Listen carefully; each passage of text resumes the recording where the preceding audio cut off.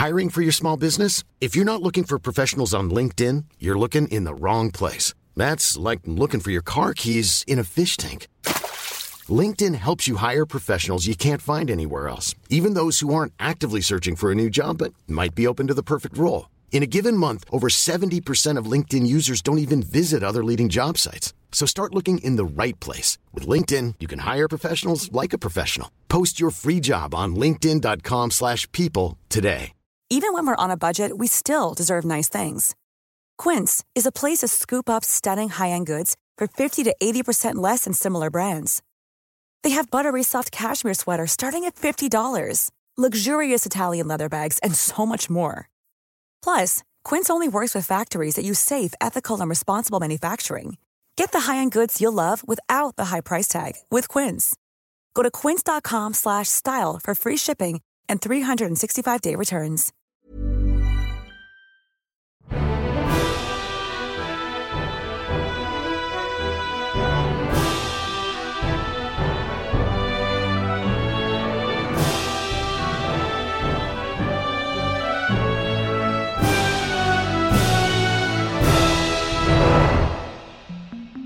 Welcome everybody to Monsters and Madness, a Dungeons & Dragons podcast featuring some of the members and friends of the Hawk and Cleaver community. If you're enjoying the podcast, then please don't forget to head on over to hawkandcleaver.com, where you can find an amazing community of creators and content, including novels, short stories, comics, podcasts, and merchandise. So, without further ado, let's dive into this week's episode. Okay, so last adventure, you guys arrived in the quaint little town of Russellton, which was known for being a perfect place for young heroes to come and test their skills and start getting a reputation for themselves. However, when you arrived, you were surprised to find that the place was a ghost town. No heroes, no adventurers. There was a band of goblins and hobgoblins that seemed to kind of overrun and take control of the whole town, stopping all kind of couriers and people coming in and out with help wanted and job notices, and taking them all for themselves, leaving everybody else sitting around in the pub not knowing what to do with themselves. Some people were just working out in the fields, helping out to try and earn a couple of coins to then gather up supplies and move on to the next town, because the well had dried up, for lack of a better word. Some people wanted to try and get rid of the goblins and the hobgoblins, but didn't feel like they were strong enough or brave enough. And then you guys, with your big old bollocks, come in. I'm like, yeah, we can sort out this goblin problem. You decided to post a fake help wanted notice on the little notice board in the centre of town. Being very deceptive and being good, skilled writers, you guys put a perfect assassination required for 500 gold pieces, like a good slap-up dinner and 50 virgins or something as well, wasn't it? Come on, 10, don't escalate it. Was 500 gold pieces, 10 virgin brides, a slap-up dinner. A slap-up dinner. And exposure. Exposure. They pay you an exposure. Oh, not that kind. No, not that kind. Donning his fake alter ego for when he's doing dodgy dealings, Scamos became, was it Akthos? Akthos Woe. Akthos Woe. Stumbled and bumbled into the middle of town, gave your fake help wanted sign to the goblins, possibly fooling them completely, and then cockily walking back into the bar. You guys decided that the best thing to do would to demand that you spoke with the leader of these hobgoblins and goblins outside on the tradeway, outside of town, at dusk. As Akthos cockily walks back into the bar, and Uraprax, who's on the roof, slowly feather falls down the chimney and into the bar again to meet Oran and Finn. It is about midday, and you have the floor. You have the con. Oh wow! Excellent. Oh, so we're picking up exactly where we left off. Oh yeah. Oh, no time has passed. We haven't gone to sleep. Now it's time for us to plan assuming that these people, that we get the leader to come that we're hoping will arrive. If not, then just murder those guys, I guess. But if the leader does come, we're gonna need to be ready for a big old scrap. But I have a couple of ideas, but don't let me railroad you guys. Not that we have a history of that out on the road. What has anyone else got any thoughts? I know Finn, you were looking at that big pile of weapons over yonder, correct? Yeah. I think we need to have a bit of a rummage around there, see if there's anything decent. Who's up for that? Or do we need to?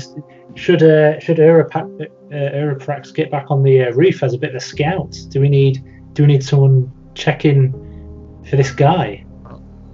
Certainly, now is the time for preparation, right? Because we're going to need to be ready in advance of dusk arriving. Can we just... Sorry to interrupt, Scamos or Actos? I don't know who you are right now. Scamos at the moment. Can we just to kind of set ourselves up, and for the listeners at home, can I just look around the room and be reminded where everyone is, who's doing what? Absolutely.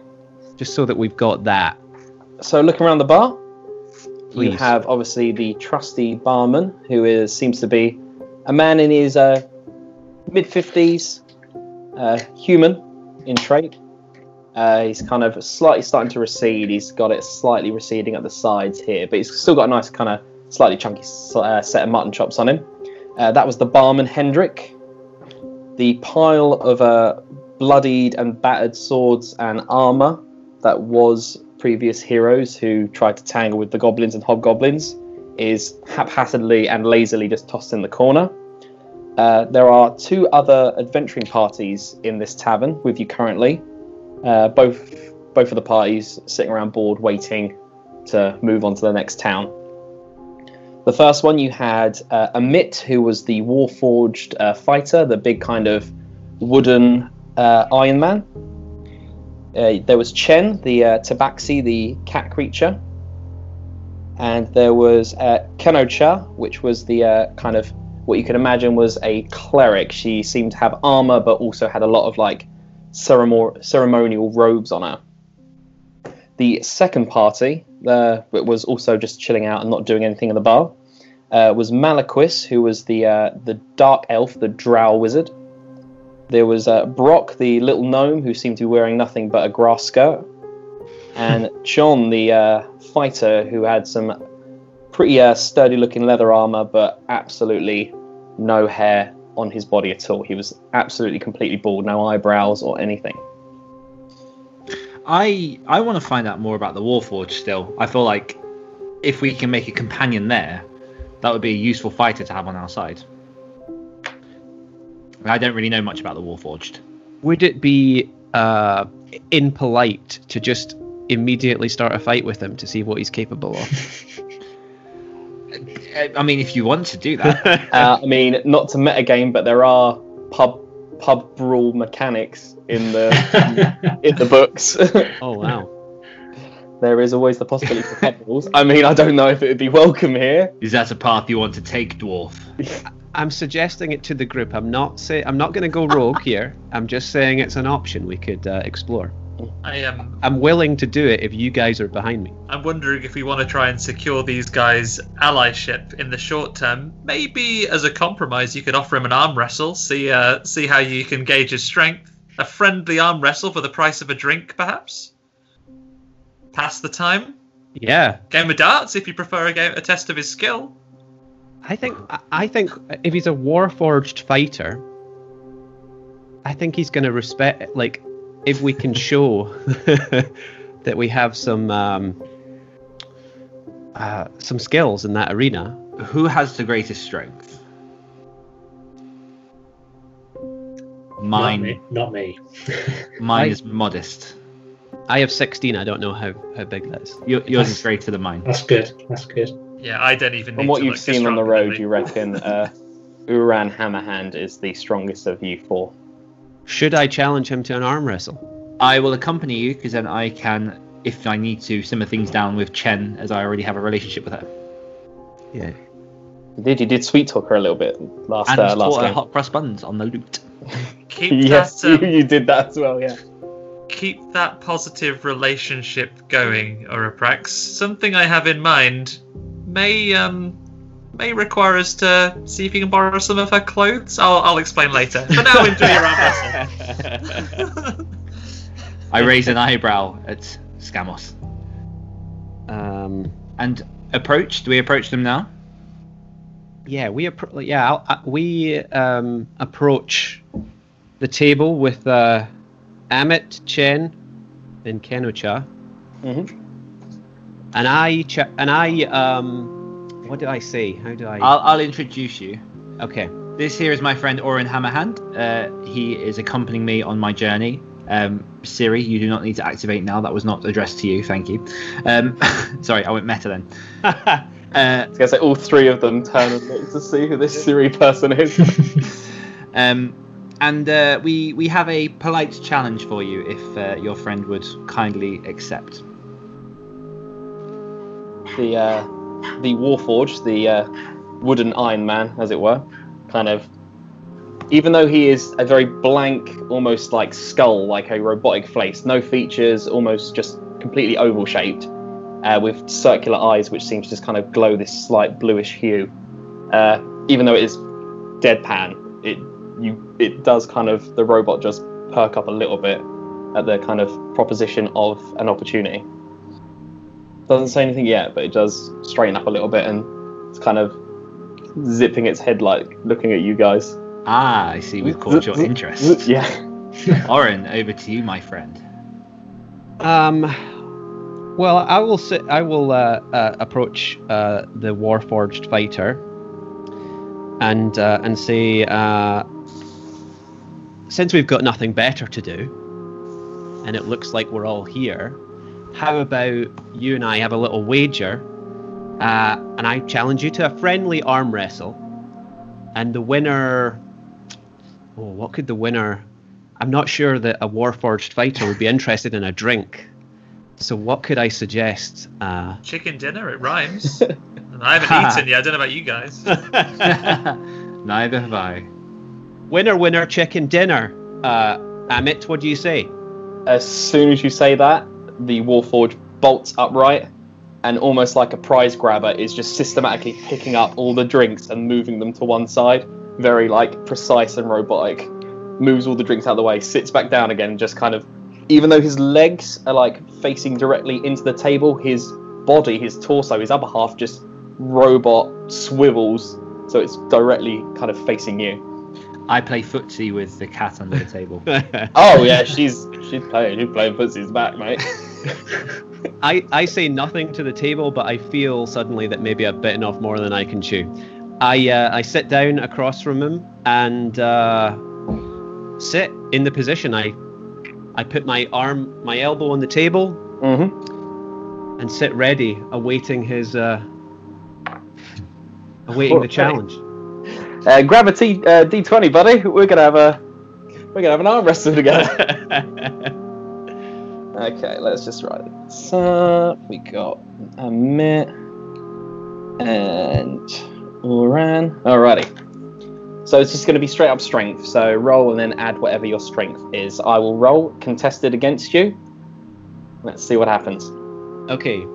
So that is in my save. Oh no, this is not a saving throw. So my strength is 16 and I've got a +3. So whatever I roll, I add 3 to. That is right. You're +3. Finn and Scamos, you kind of see the little gnome in the grass skirt and the completely bald human fighter. One of them hands the other one a copper piece. Well, they both put a copper piece on the table, and you can see that the little gnome in the grass skirt points to the robot. I'm feeling quite confident. That was a good first roll. 17 +3, an unnatural 20. Oh, unnatural 20. Oh, I got a 19 +4 for my Warforged. So it's not over yet. It's not over yet. They're locked in, but the Warforged is slightly pushing you over. Roll again. Roll again. Okay. Never been so excited. Yeah, I know. Oh no, this is bad.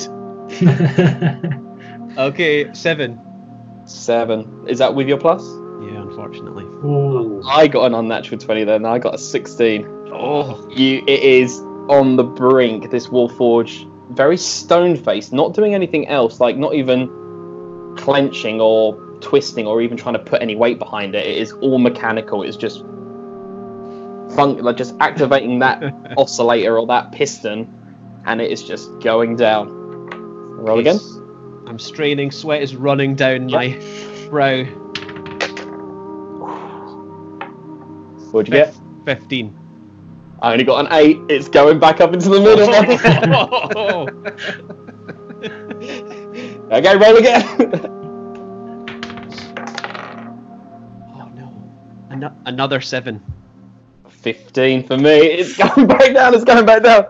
This is amazing. The 3 on the other table, even the quite solemn and stoic drow wizard, they are all kind of leaning forward a little bit now. Roll again.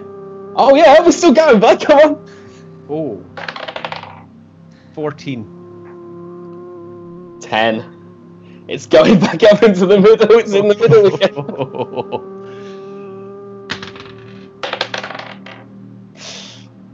12. I got 10 again.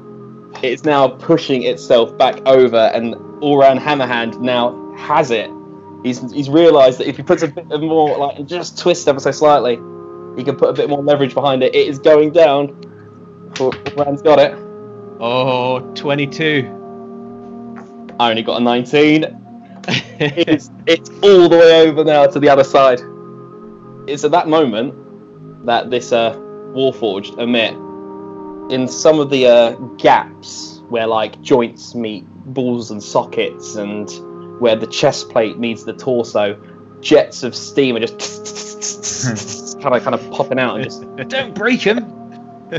eyes, which were blue hue, start to go like more to like a white hot orange. Whoa, this is getting exciting. Activates his rage mode, and he's going to get advantage on these rolls now. Ah, So here we go. 13. I got a natural 20. Ah, It goes all the way over. Just this huge kind of jet of steam just shoots out of his left shoulder. Just goes straight over. ah. And he won. Okay, I'm so out of breath. I don't even say anything. I'm just like, I just fall back in my chair, panting. Your forehead. Yeah. I've been staring deeply into the cat's eyes, and I turn around to Oren and just go, "You win?" I shake my head. The cat doesn't. What's the cat? Chen. Chen doesn't break eye contact with you and just goes, "No, he didn't." You see the little gnome grabs the 2 little copper pieces that were on the table, puts them in his pocket. Kind of feels a little bit good about that. I stand up. I pat him like on the shoulder, like good match, and walk back to my friends. Do we want to find anything more out from him? Well, we may do, but I don't think that I'm going to stick around after a defeat like that. So it might be up to you, Dan, to find out more from him. It was an honourable defeat, though. I imagine in a different scenario, if you were extracting prisoners from the jungle, he might have told you they'd been pushing too many pencils after such an exchange like that. Your muscles bulging. I look over at Chen and say, "That was an impressive feat of strength. Is your friend able to talk?" Yes, but very little. He's not much of one with words like you or I. What's his story? He says that he was made, created, does not remember his creator. He simply remembers, and every time he closes his eyes, even though he doesn't have eyelids, he sees a golden spire that seems to emanate light. Does he know where this golden spire is? No, he before we met him and we joined together, he had been wandering for millennia, for thousands of years. So he must be quite an impressive fighter in battle. How did you three meet? Well, you know, how does anyone Also, meet hi, anyone? lady in ceremonial garb. She's like, hi. She's used to this. Everyone goes to the fucking cat. Like, no one wants to talk to just the random woman, like the human. Everyone wants to go talk to the fucking cat. Well, I've always had a need to discover more about myself and to see what else is in the universe. It can't just be me. I mean, well, maybe it is just me, but everyone needs to know about me. I put out an advertisement for people to cover my back as I travelled and told people my story and sang my songs, and these two answered. Mokujin answered. What? Mokujin. That's my petty nickname for the robot man. I thought my references were niche, but I've got Europrax. I know. Yeah, thank you. Someone gets it. What did you offer him in payment in order for him to join you? He sounds like quite a solitary figure to want to team up with two beautiful ladies such as yourself. The female just is like, yeah, sure. I'll get you. Don't worry. I get them all in the end. Yeah. You notice Chen's tail is it's going places. It's not just lying there on the side of the table. It's flapping about. She's happy. She's having a good time.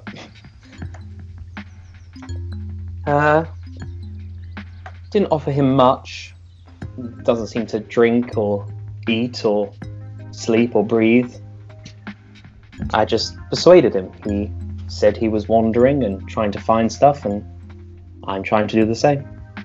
Do you want me to get you a top up of your drink? I can go speak to the barman and get you a top up. Yes. Excuse me, I'll be right back. I return to the others. Mm-hmm. She watches you walk away. She hates to see it. I'm trying to keep eye contact with Europrax, saying, "Don't look back. Play it cool." Yeah. So it seems Europrax is being suave, but in his head he's just like, ah! Kind of. I've never got this far. So, firstly, I check on Oren. I say, "Are you okay? How's your hand? That was quite a tremendous defeat." Yeah, I'm massaging my biceps and saying, he's a worthy adversary. He is, and he sounds like he's quite tight in with those other ladies. And I think I've made some kind of impression so that if we need them, potentially they might be on our side. But I've forgotten what it was she wanted to drink. Shit. Barman, your finest drink, please. Well, finest? Finest.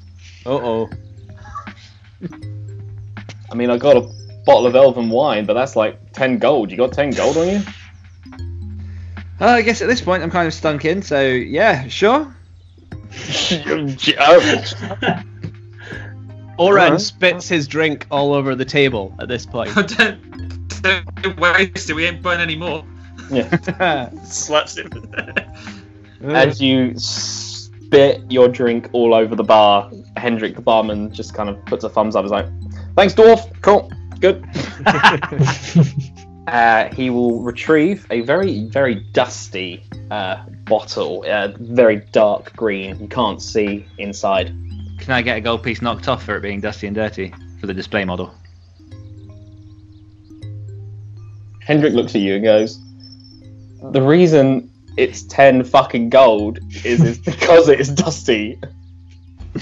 Can I try? Where have you been? I've got quite good charisma.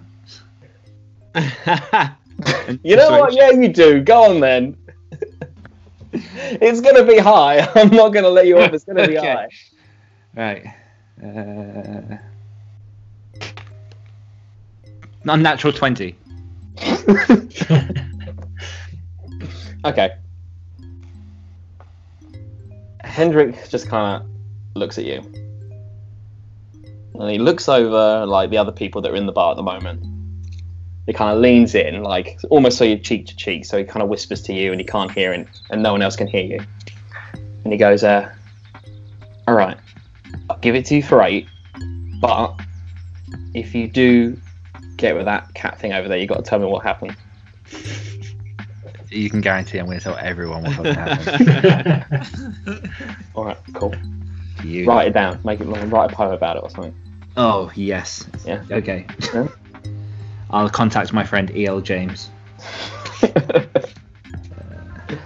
Okay. Well, not. You've probably got like 1 and a bit coppers left.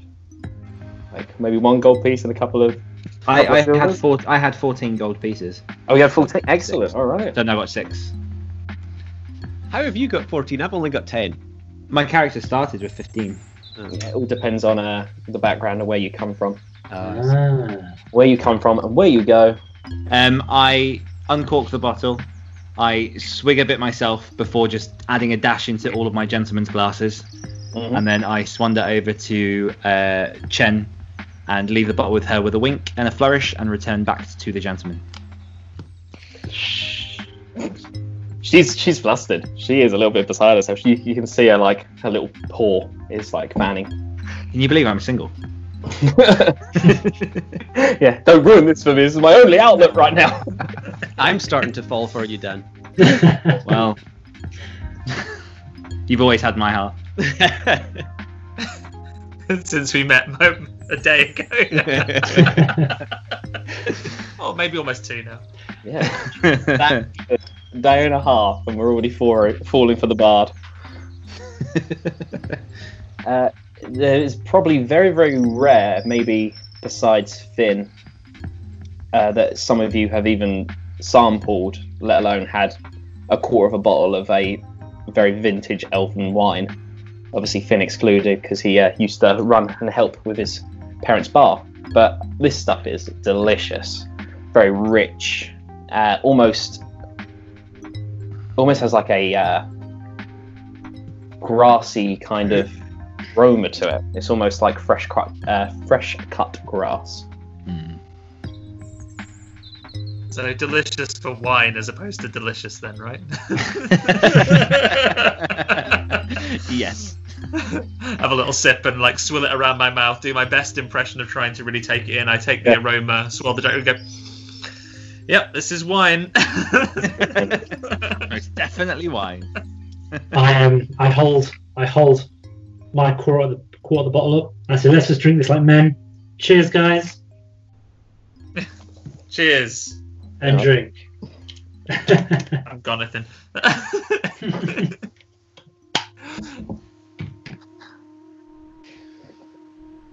So John, the human fighter, who you guys have chatted to a little bit, he kind of gets up, walks over to you guys. So you're really thinking about taking them on then, yeah? Been toying with it, John. I've been toying with it. Actually, when I say toying with it, I mean I put things into motion which will force a confrontation whether we're ready or not. So we are planning on doing something about this. Do you still stand on your word from, I guess, about 10 minutes ago at this point? I imagine you haven't had much chance to change your mind yet. That if we can create a situation where our victory is likely, that will stir you into action and you and your friends may come and join us in the hour of victory. Well, yeah. Like I said the other day, we've only just got the ones that were captured back. We only just managed to scrape enough coins together to pay for their ransom. So if there's a chance that it's not going to work, and then the goblins and hobgoblins are going to reset their authority and their dominance by kidnapping people again, I got to look out for the other people that are still in this village. If you've got the upper hand and we're going to win, and it's almost a guaranteed victory, then we would definitely lend aid. But we're not putting ourselves in risk again, nor the villagers. If you want to be madmen and get yourself killed out there, then go for it. A cynic may say that is a not the boldest of choices, John, but I can respect it. You're protecting other people, Safest not yourself. of choices. You know, when you Bold die, and John, safe are very conflicting things. you but I'm die, going to John. say Your troubles are over. But never mind. Yes, I understand your position. But well, I do mean, have if we're gonna, no, go on. No. I like I say, John. I respect your position. Do you think, from what you've seen here today, you are willing to hear of our plan, which I hope, and I hope you will agree, places minimal risk on the people of noble Russellton, yet gives us the opportunity to cut the head off this viper which has wrapped itself around the innocent people of this town. I lean in towards Oren and say, you couldn't have just beaten him in the arm wrestle. That would have made a much stronger case right now. Well, look, seeing as your dwarven friend over there couldn't even beat nuts and bolts, but none of us could, let's be honest. You weren't here the other day when I challenged him. Don't want to talk about it, in case you're about to. Yeah, please enlighten us with your plan. Okay, I can just turn to the guys here.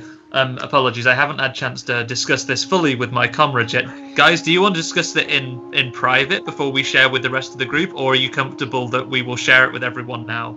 By all means, take a vote. Share with everyone. Let's just get it out there. Do we trust everyone in this room? Ooh.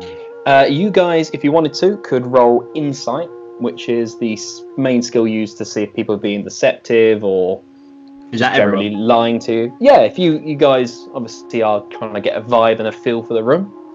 I mean, I'm quite tipsy at this point, I think. I just rolled Drunk on love. rolled a natural 20 on that one. And Natural 20. do I have anything that I add to that? 11 What do I roll for me. for insight? Your It's insight in- is based on wisdom if you're proficient. Should be just in the Nothing skills. additional, so just 20 then. And natural Just 20. 20. Just 20. Nothing major, guys. 11 for me. 11. 23. 23, yes. Whoa. Excellent. Oran, Hammerhand? 4. I'm clueless. That's right, get the bad ones out of the way. Oran, you seem pretty confident. I mean, once you've arm wrestled with someone, they're like a brother, so you feel like everyone here is trustworthy.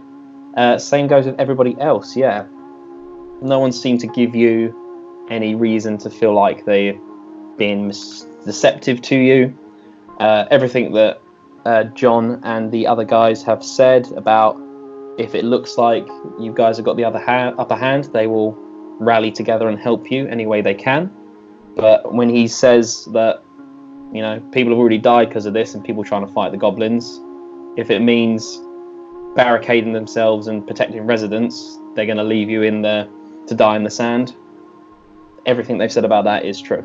You don't feel like they're going to be like, have a pinnacle bit in the film where the guy's conflicted and he goes and helps out regardless of his previous statements. It's not going to be like a crucial part and plot twist in the film. If it means that people are going to get started and captured again, he's going to protect them and he's going to leave you guys. I say we tell everyone. Huzzah! Huzzah, yeah. Right then, Oroprax, you have a fine wine glass. Do you want to just ding that with one of these forks and have everyone gather around? Include Hendrix in this, we're going to need him. Huzzah! Clink. I don't know what is happening with your background and the way you held that glass, but... Do I roll to clink? No, you'll be fine. So Jesus, what is going on? we gather everyone around and ask for everyone's attention. I'm imagining they may have seen some of the goings on, but let's just we'll give them a brief of what we've done. So, guys, I understand we've come in there, and I know we've spoken to all of you, and we've come in this short time to respect you as adventurers, and we know that you're all in a tight situation, and I know that others have come before us and have not been successful. But we're hoping to try things a little differently. John shared with us that you guys have already tried fighting the goblins, that you guys have tried following the goblins, and to no avail, because there is some sinister leader that is directing their actions and making them more organised and more malicious than they would normally be. What we have proposed to do is find a way to draw that individual out so we can, as I mentioned to Jonathan, if you heard, quite a nice metaphor, cut the head off this snake and release this town from its grip. Now, to do that, what we have done is come up with a fake job that we managed to pass off to the goblins and have advised of a meeting away from the town out by the tradeway at dusk, so just in a few short hours. Our intention there is to try and lure a situation where we can potentially, away from the majority of this leader's forces, I'm not anticipating he'll come alone. We should have specified that, really, but forget about it for now.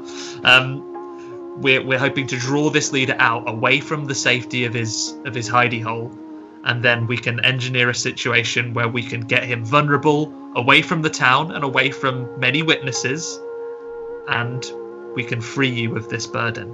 Now, don't get me wrong. I'm not just implying that we call them out there and fall in on this guy as soon as he comes in. I'm thinking we try and draw him very close until we can see the very pink of the softest part of whatever anatomy he has as a whatever creature, or she, let's not gender this. And then we will kill them, whispering the name of, I just recall to my memory here, the brave noble hero by the name of Brenton, who first stood up and was counted. I made a promise to Hendrix. Hendrix puts his hand up. Brenton wasn't the hero. He was the old guy that lived by the seafront, and they just slaughtered him to prove a point. He didn't stand up. They just killed him. Didn't you mention he had the boldness to stand up? No. They dragged him out in the middle of the square and slaughtered him to prove a point that they meant business. He was an old man. He's still a hero. You do it in the memory of Brenton. Well, he seemed brave to the bitter end, but I mean, sorry. Nevertheless, you're one step away from having a flag fluttering behind you. But please carry on. Nevertheless, his his sacrifice will not be vain. He spilled blood for this town, willingly or otherwise. Okay, we can work with that. That sacrifice was not in vain. Yeah, sure. Yeah, I agree with that. And as far as any of you told me, you liked the old man, right? He came in here regularly, paid his tab. Yeah, he was a nice guy. That's why none of us had done anything, because we don't want to happen against someone else that we also like. Yeah, but carry on. Anyway, so you're rallying the troops. Please continue. We want to play to all of our strengths here. As you have seen, our friend Oren didn't quite have the strength to put aside a robot specifically designed for fighting. Amit has great strength, and I still saw a fighter that managed to hold him and not lose immediately. So we know we have strength in our side. We've already fought battles on the road to get here, and we have plans to really drive this when we get here. Because of course, when this felon comes to answer this call at dusk, he won't necessarily be meeting adventurers that want to challenge him straight away. No, he will first have a conversation with the job poster, the unscrupulous and ruthless person who's looking for an assassin for hire, the extravagant and incredibly wealthy Arkham von Leibniz. A brewery owner who wants to buy out land from one of his business rivals, who's refusing to sell, so he's going to want this brute to go and take him out. Now, Arkham von Leibniz is a very well connected, type of person. You wouldn't want to mess with this guy. He dresses in fine, extravagant clothes, has beautiful bronze scales, as I recall, as well. And I glance over to Oraprax there. I raise an eyebrow as if questioning this sudden motive. I'm proposing, Oraprax, that you pose as the job poster, and when the felon arrives, we're going to goad him into taking this. We're going to goad him into taking this job. Now, I'd like you to be very arrogant, very, very dismissive of this, and really ask him, because originally you were meant to be posting this job to attract the most ruthless mercenaries from all around, and you were hoping to stage a little bit of a tournament, even to see who was going to be the roughest, toughest guy. So if he wants to prove his strength and slit the throat of one of his goblins that he likes the least that he's wanted to bring along with him, then so be it. I'm talking about anything we can do to thin out those numbers. Other things we can do to thin out those numbers, if you happen to have a very empty bottle of an expensive looking wine that you were hoping to toast with, I'm not above having that on the table put aside with us, filled with whatever Hendrix used to clean the pipes out around here as well. If I can, basically, we can pan this out as we get there, and we can have contingencies upon contingencies. I'm hoping what we do is we lure the guy out, we get him to thin his numbers out with some infighting where possible, possibly poison him if the opportunity arises, and then stab anyone else to death that's left over. Now, what I'm asking of the rest of you guys, as far as if you're comfortable, is to come along with us, watch from the safety of whatever safe distance you're willing to hide, and when it goes down, if you think that you have the chance to aid us and you can do so without throwing your lives away, then come and help me. But you know what? this is a benefit. We all benefit from getting rid of these felons that are plaguing this town. If anyone else has anything else you'd like to suggest to add into this plan, now is the time. Because for me, and I appreciate we've sat here for all of 30, 40 minutes and we're sick of it already. You guys have been sitting here for days. Surely you don't want to sit here and eke out a living until you can move along. We're not shy of the dirty work, guys. If you have anything to add to this plan, now is the time. Can you repeat my proposed name? Arkham von Leibniz. In a distant future, there'll be a delicious and quite premium chocolate biscuit named after you.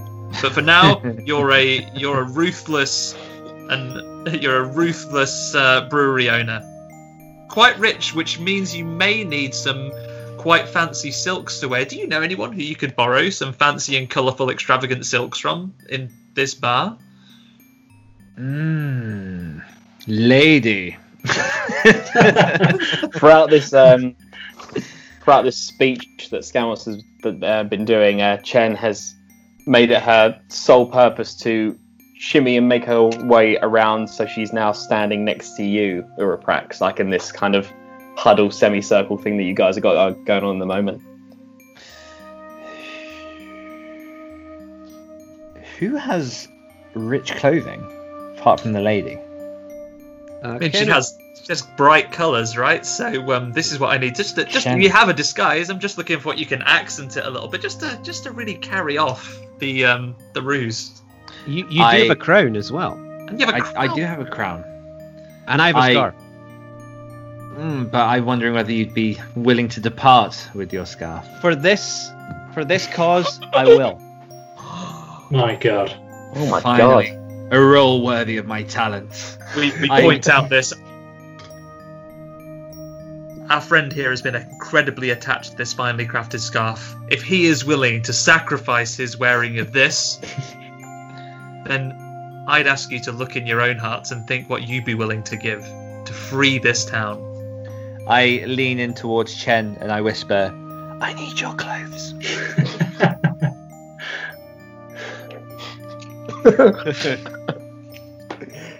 She whispers back, Out of time. Oh. I turn to Hendrix and say, a room, make it quick. what? Okay. He kind of looks at you like, yeah, is it going? Is it happening? Yeah? Yeah, is this it? Kind of thing. I disappear with Chen without a word. Oh, blimey. We won't roll for that. The camera shall pan up to the curtains as they blow in the window. How thick are the walls in this tavern? This is a nice sturdy tavern with like nice chunky like wooden beams that kind of cut across the roof, and they're very rustic. Yeah, it should be fine. I reappear into the room 17 minutes later. 7 minutes later, flustered and garbed in her robes. And I say, what next, guys? Over to you. And we've all been standing perfectly still for 7 minutes, not just hearing the ever so subtle creaks from coming up. As you should. I just stand there in complete shock and nudge Oran, just like elbow tap him. I'm like, what is going on? What is going on with this plan? This just got weird. We can discuss maybe the points of the role, Araprax, as we get ready to prepare, but also let's see what else we can gather from the others. So I guess let's go around the room. Hendrik, I take it, bearing in mind Araprax bought this bottle of wine, we can keep the empty. Could we trouble you to free your town for some of your most caustic cleaning solutions? Unless you just have any poison. You get anything for rats? I don't have any poison, and I don't think any of the shops in town would. And if they did, they'd probably sell you at an extortionate price because no one's selling at the moment. Yeah, I can fill it with crap and rubbish gear and stuff. Yeah, like literally the most caustic things you have, if you don't mind. Yep. Yeah, he will do that. Wonderful. So I may be able to make some deadly alcohol. I once accidentally made some deadly alcohol, and that was without even trying.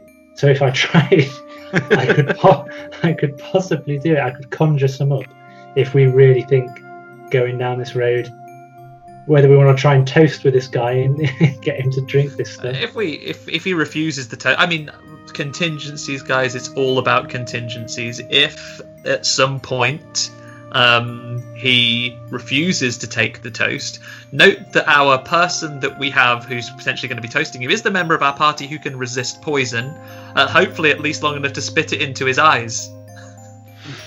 Okay. So if he's not being poisoned, the guy's being blinded before we slit his throat. Huzzah! Huzzah indeed. Murder.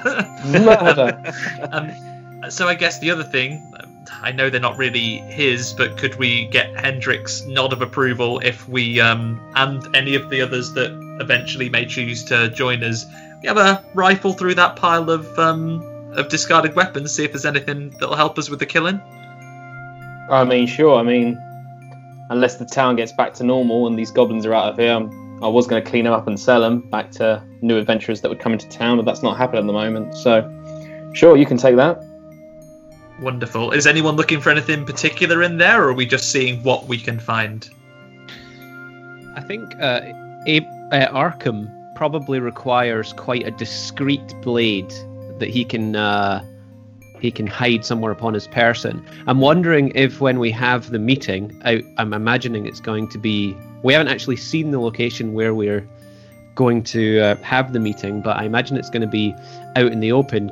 Would Arkham von Leibniz have like a bodyguard so that he... I'd imagine someone as important as Arkham von Leibniz would at least have a bodyguard with him, and he would probably not be would not be travelling without his humble and completely non-threatening General Dogsbody, who he sends out to post jobs. That's right. Your friend and mine, Akthos Woe. I'm sure he was around here skulking around the back somewhere. I can probably see if he's around. Wow. And we'll also... That's a couple of people who we can get close here. I'm hoping we can convince some others to come and hide quite close by as well for when the time comes.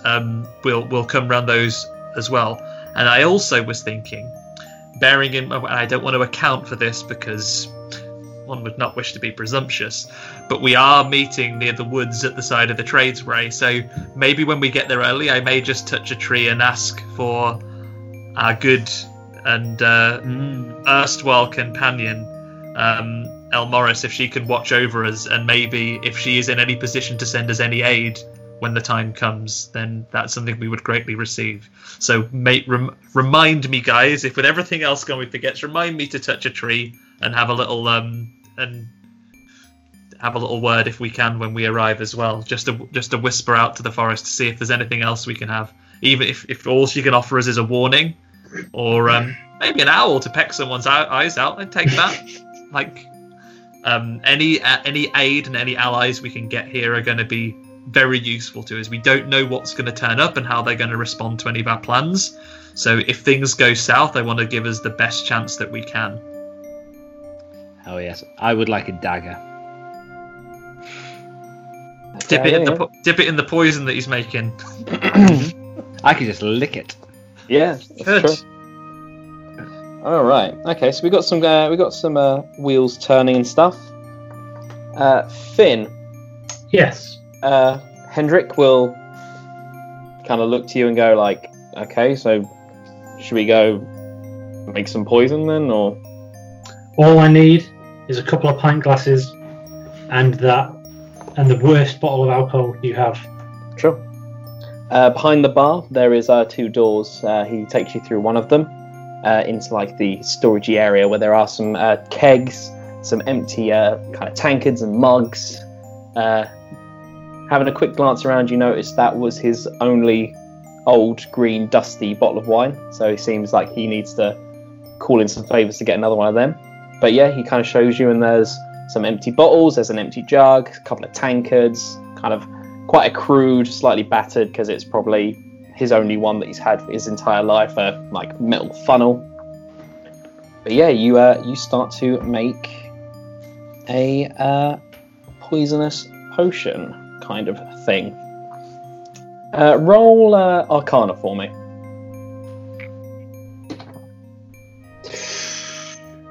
It's not gone well, guys. It's not gone well. But then again, it didn't go well last time, and so I have 6 in total.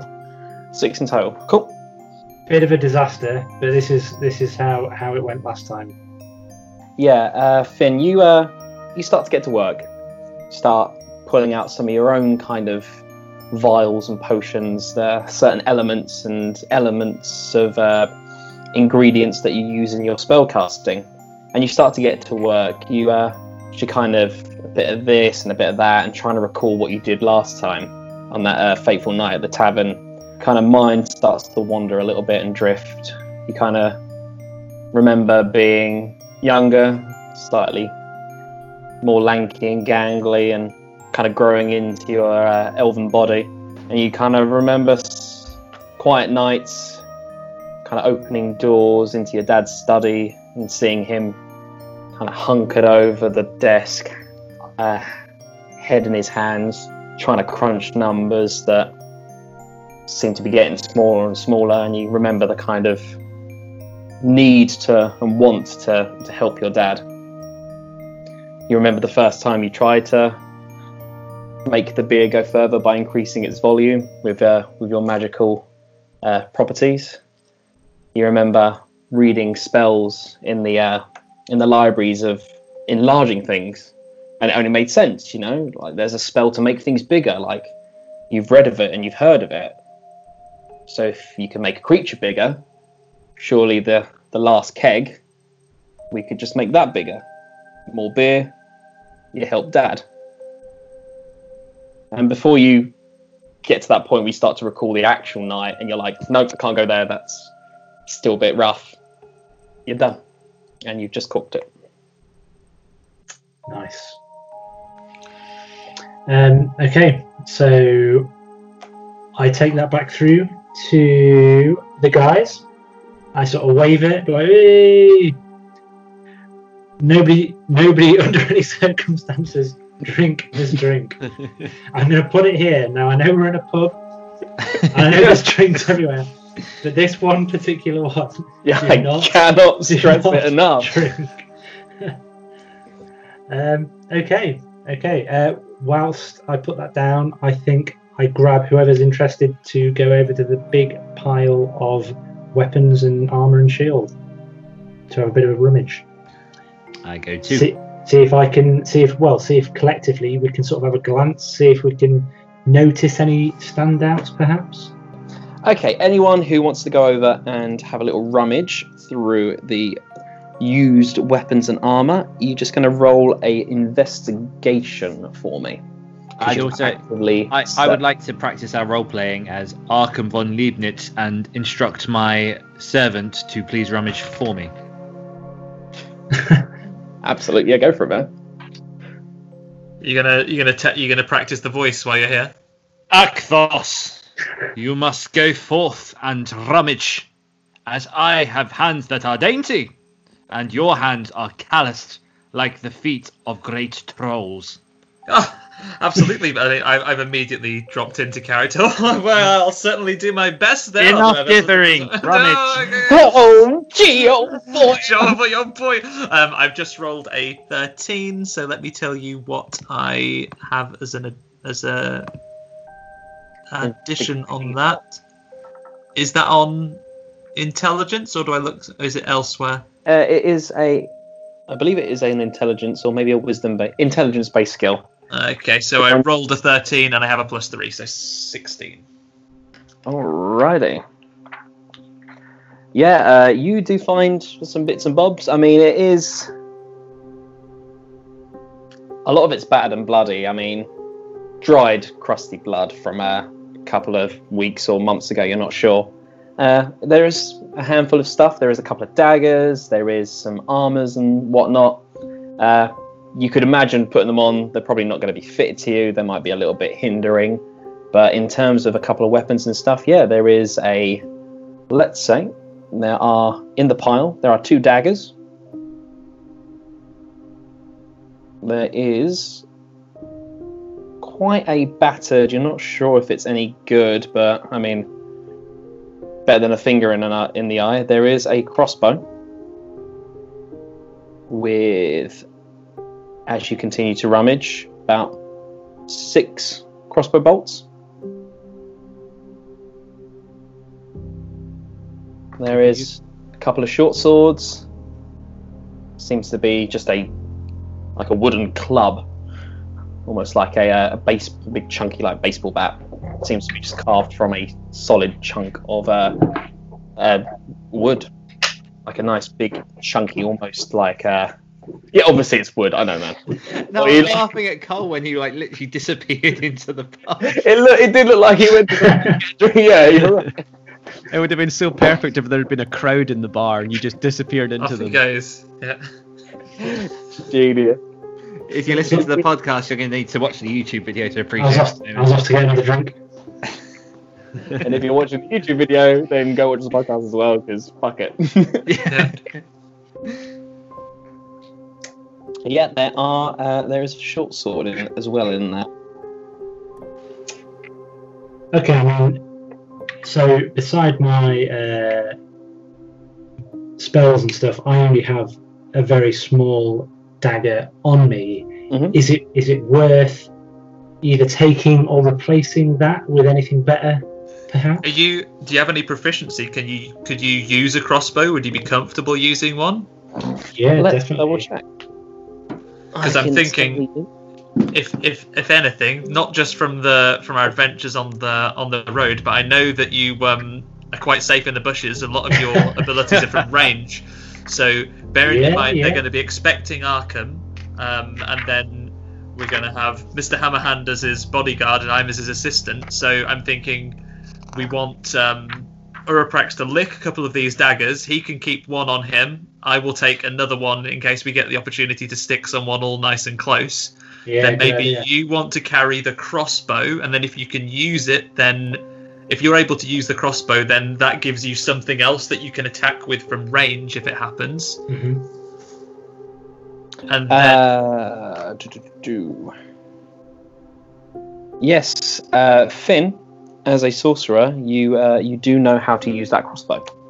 Nice. So, can I carry that alongside my other stuff then? Yeah. There's quite a nifty kind of loop on the handle of the crossbow, which would tuck quite nicely into your belt, and you can just kind of makeshift just tie it to your belt. Cool. So I'll grab that and I'll take the arrows with that as well then. And then, Oren, was there anything that you saw that would usurp the role of your warhammer that you carry with you already? I don't think there was. I think my warhammer and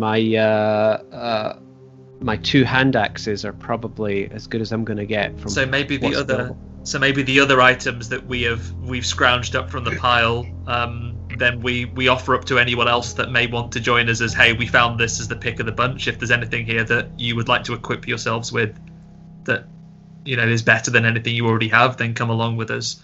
Is now the time, guys, to see who we can persuade amongst them to come out to the site and see who we can get up close. I'm thinking in particular of all of them, Amit seems engaged in combat, and also bearing in mind he doesn't need to necessarily move or breathe, could probably hide in fairly close proximity quite undetected. He could disguise himself as a table pretty much. Yes, that's a great idea. Only springing to life when someone needs to be strangled. He could be my platform when I arrive at the tradeway. Or like an intimidating bodyguard figure if he's not hidden. Just, you two standing either side, arms crossed, the 2 strongest amongst us.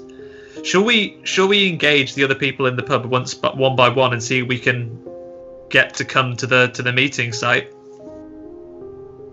Yes. You are more than welcome to try, yeah.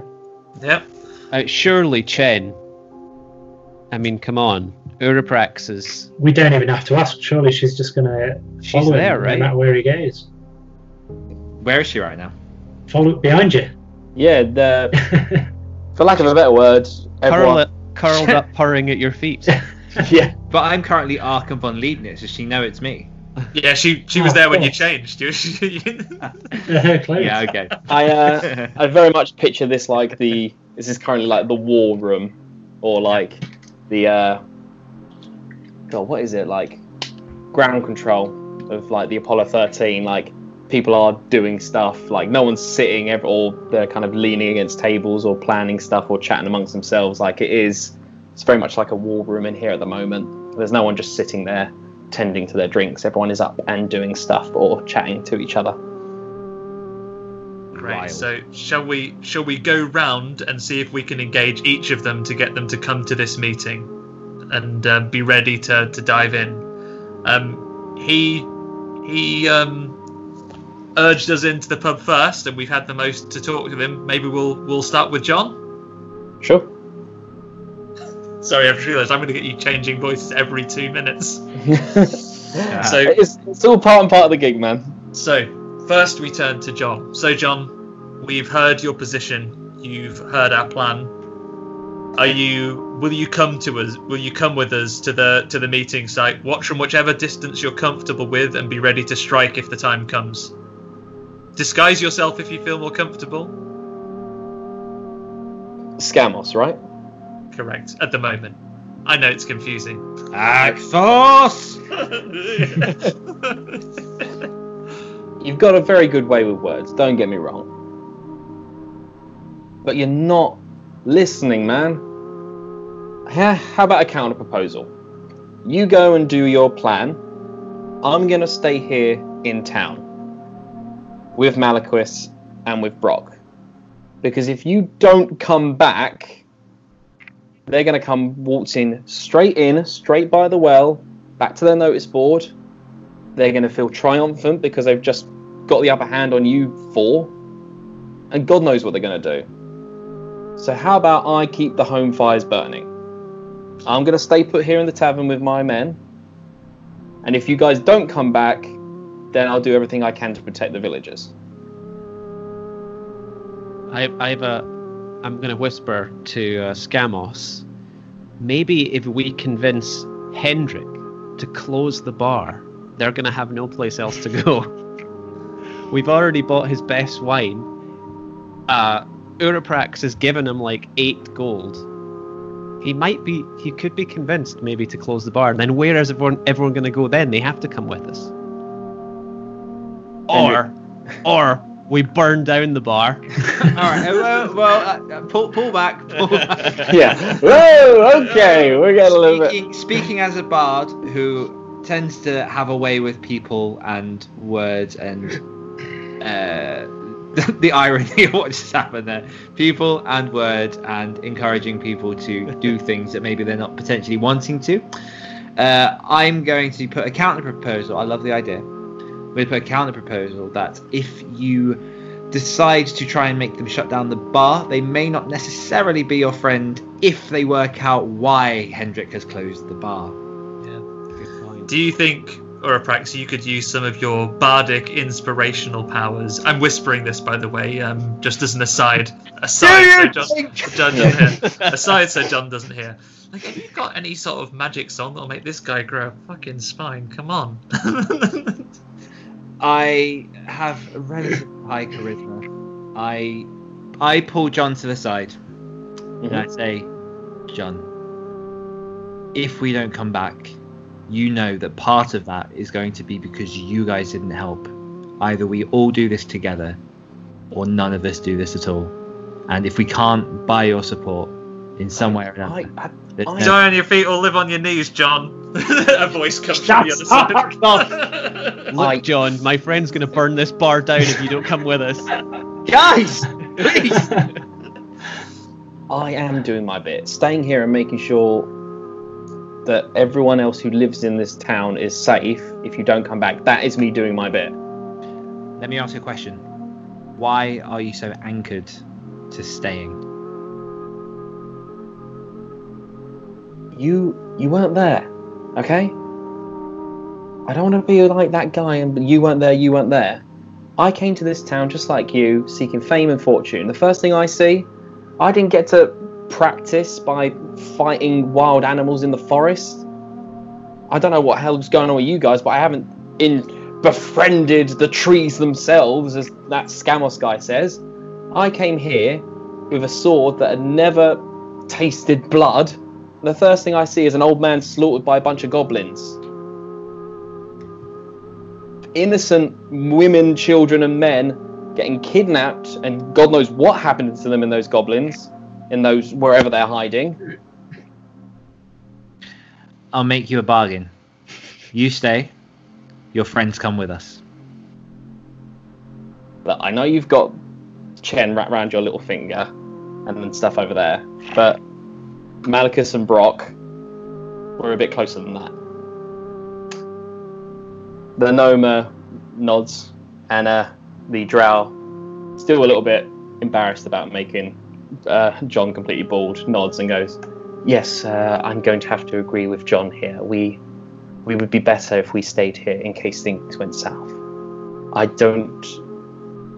Obviously, I knew that bloodshed came with the job, and obviously I wanted to carve my name into the pages of history, but that poor man. No, we need to protect the people here in case things go south." Fine, then we will live you. Just know that when I write tales of our victory, your names will be written off from the script. I think we need to focus on the other table, which isn't even a table anymore. We've got Shen, God knows where. Amit, God knows where. Chen, baby, you in? Let's have a word with your missus. Get her in the robot. As we walk away to this other thing, maybe we'll have one little side with John said, like, "Okay, John, you're a determined man. I'll give you that, and you stick to your guns if nothing else. So if your role here and your friends is to lock this place down, then you lock it down damn tight, because we are not going to give up this fight unless we perish out on that road. Because you talk about our heroics and the deeds that we talked about doing on the way here already, as if they happened accidentally. They happened because we stood up and made them happen. Now, whether it's a defense or whether it's an assault thing, you made your choice, and I'm not going to try and change your mind again. But if they come back here having defeated us, then you take anything that we've done to injure them, and you make sure they suffer for it. You lock this place down tight. You set the roof to collapse if you need to. If they come in here to try and get those people, and you, as much as you can, warn the rest of those people as well, everyone is to be locked down tight, and you be ready." That's why I'm staying here. If it all goes south and you guys are dead on the tradeway floor, bleeding out, in your final breaths, take solace in the fact that once they do get back to town, we're there to help and barricade and prevent any more bloodshed. That's the whole point. I'm with you guys, but I'm not on the fucking front line. Okay, I'm but the last defense. Don't make me out to be the one that's not helping out. No, don't get too defensive, John. Whoa. I think someone's And he kind of puts a little bit too much. Kind of puts his head like as if he's gonna tussle hair, but he's not there, and he's like, "Yeah, fine." It not makes hair grow, John. Adventure. Well, it does put hair on your chest.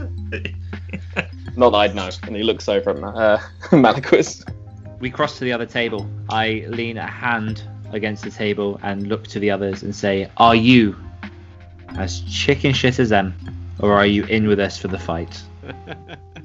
And I wink at Chen. Chen cheekily kind of smiles and winks back at you, but then the kind of cheerful little smile and the flirtiness kind of fades as she turns and looks at Kenocha. And so does Amit. Amit doesn't say anything. He turns and looks to Kenocha's answer. To what are you reserving yourselves? And Kenocha kind of stands up, or she was kind of lazily sitting and leaning against the table. She stands up straight and goes, "They seek fortune and fame, but they over-exaggerate. They are my hires, and they are protecting me on my crusade. And tell us, Kennecha, what is your crusade? My crusade is to help the people. And What if people? you guys fall, the remaining ones here. Why? Because that is what my deity demands of me, to protect the innocent. Now, if you want to go start a war, then people are going to need healing when you get back.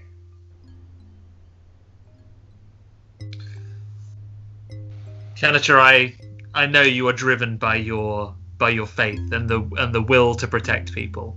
It's true that we do not aim to start a war. We aim to break the chains of oppression which have fallen upon this town. Right now, these people live as little more than slaves, prisoners to these goblins and the hobgoblins here. Now, to keep them in that state requires action. And I'm sure any deity, apart from the bad ones that we want nothing to do with, thank you very much, they would, I imagine, look down upon oppression as much as they would physical pain. The suffering that these people are going through every day, the life choked out of this once bustling town. Now, I'm not asking you to take a knife in hand and be ready to stick it in these goblins when they come. I'm asking you to be nearby, and should the time come to it where you can, whatever a non-meta term is for buff our stats from the safety of a hidden location, or to heal us in battle, can you do that for us and allow your friends who are more laden towards battle to lend aid in that should the time come?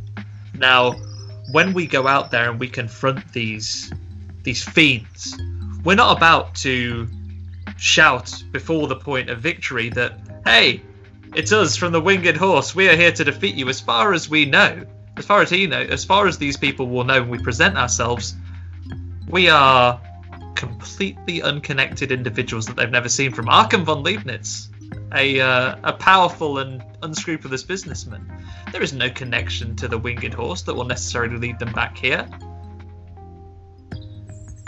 I don't ask you to come and put yourself in harm's way. I ask you to step outside of the doors of this pub where people have been trapped and have been cowering, and to be in a position where you can help us if we need it. She goes, I will help where I can. However, though you don't want to start a war,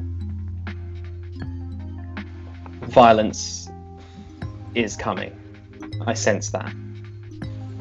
And maybe you don't want to call it a war, but in any battle there is always casualties. I will help any way I can, but I will stay here to provide aid if people are injured. I tug at Scamos's sleeve and just say, I think we're getting nowhere with this, man. They're set. We've come this far as a four. I do have a tinderbox in my bag. Oh, well, why didn't you say so, David? You buried the lead.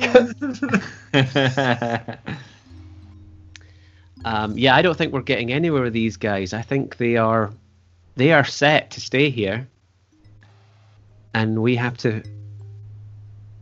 may have to go this one without We may them. have to go alone. We have our plans at very least, gentlemen. If you're still convinced, then we can do it. Again, we'll have some parting words with our other friends here.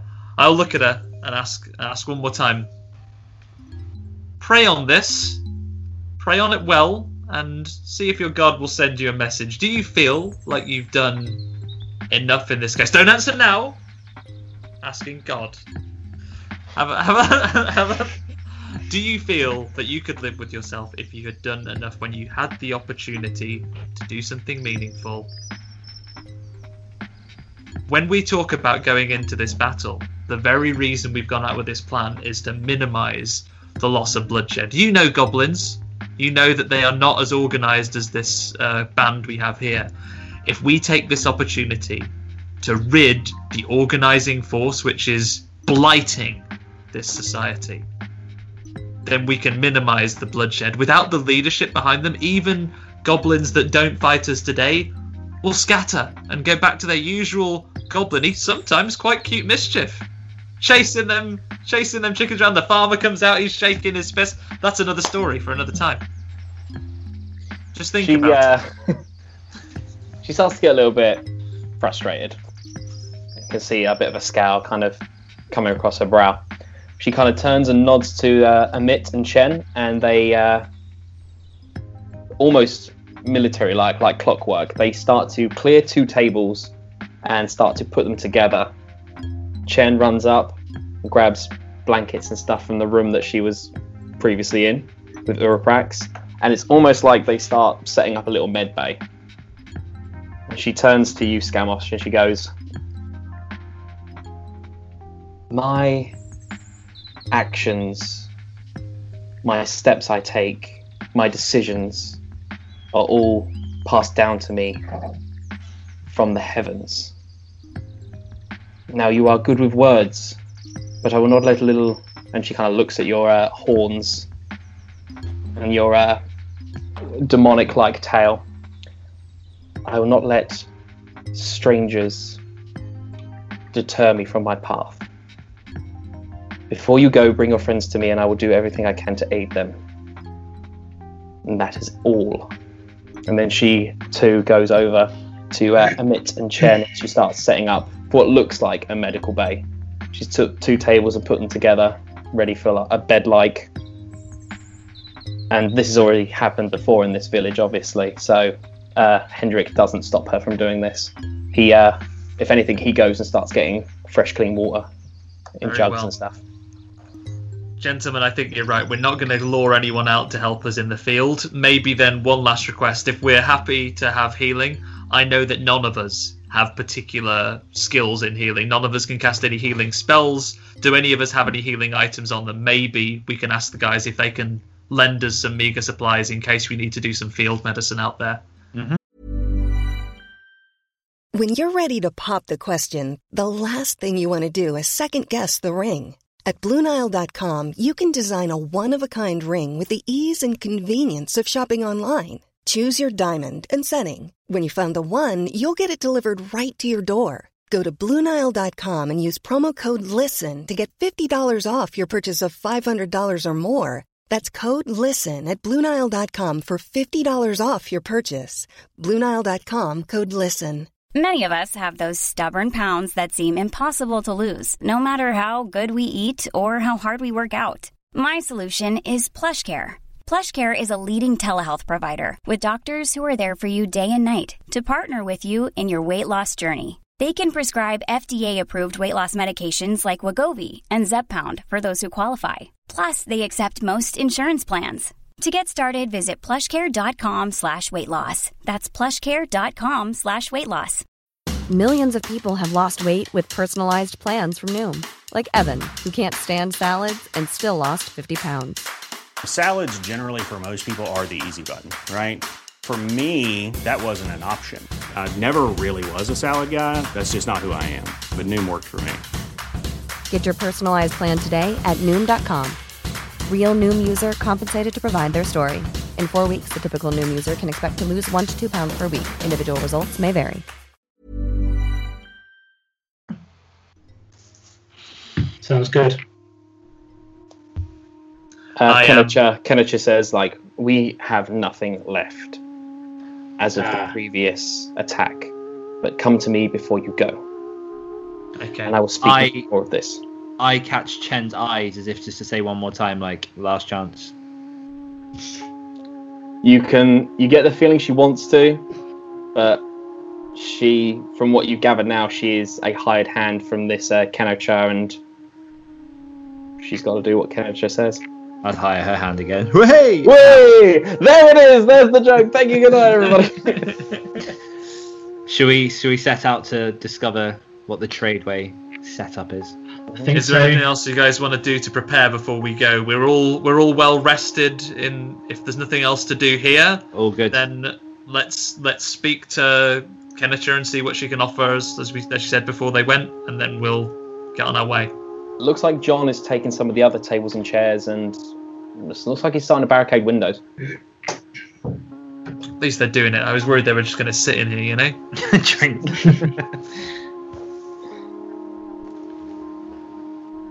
So you go back over to Kennecha. Yes. Yep. So we're about to head out on the road. You asked us to come and speak to you before we headed out. She doesn't make eye contact with you. Like, she's kind of made her point clear, and seems like kind of she's in the more of the here we go again, more people are going to get killed, and as it's got to be.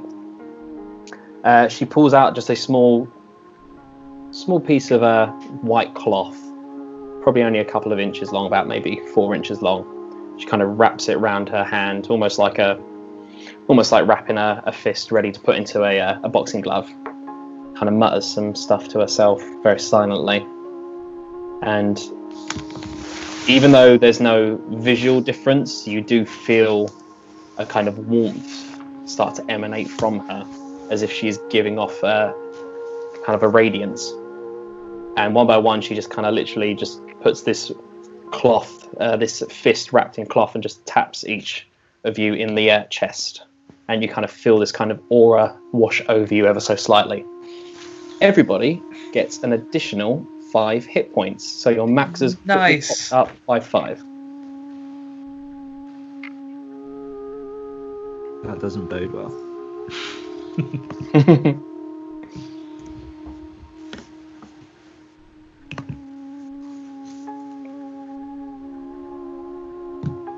Yep. So everyone put your maximum hit points and your current hit points all get boosted up by 5. John is bolstering. He's putting tables and chairs by doors and windows just in case. And he turns to you guys and goes, "So, when did you say you meet in dusk, was it? Correct.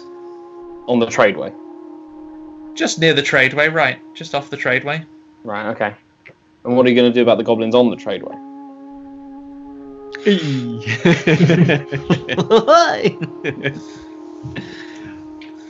We test our story and our disguises on them, I guess.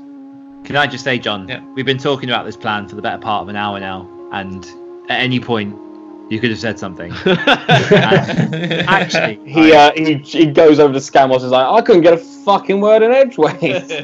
I'm just saying there were plenty of chances to warn us. several times. How I are we said when supposed you to? guys first got here, they had goblins patrolling a good couple of miles of the tradeway leading out of town because they don't let anyone get near the couriers.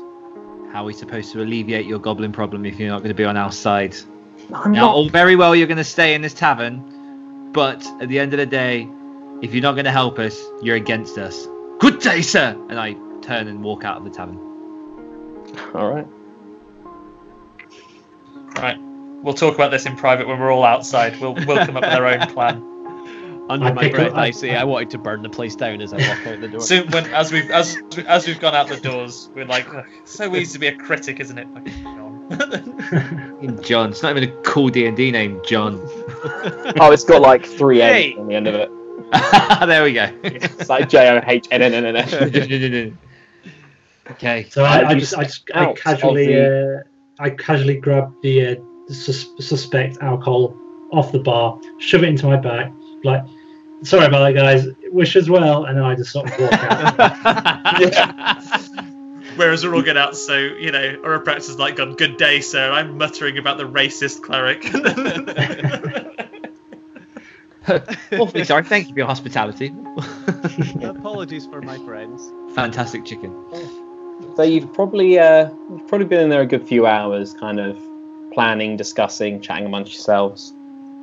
So I'd say it was probably 3, maybe 4 o'clock. The sun is starting to set. But yeah, you step out of the winged horse, as clear as ever. About 2 hobgoblins and a smattering of normal goblins are still at the notice board. Again, not interacting with you, but they do clock you. And they do just keep an eye on what you are doing. We need Should we to avoid these and just I think we just make our way, which I'm assuming is in the opposite direction towards the tradeway, our meeting place. Yeah, so if you imagine the... actually, I've got a little picture of it here. So, there's the winged horse that you've just stepped out of. You've got the well in the middle, and then downwards here is like the pathway that leads out of town. There's a little chapel on that side, and up there is the notice board, as you can see. Guys, we didn't explore the chapel at all. Hey Finn, as we're stepping out, do you want to use your whispered voice behind them to have them turn the other way, and then we'll walk in the opposite direction? I think we can just. I think our disguises are good. Our stories good. These goblins don't seem to be harassing anyone. Whispering to them last time was a complete disaster. I think we just need to stick to our story and just sort of carry on our way here. Let's go along. Now remember, so are we, in terms of change, so you are fully dressed as Arkham already, right? Yeah, I've just realised that Chen doesn't have any clothes right now. Her, for lack of a better word, her magical coat of many colours.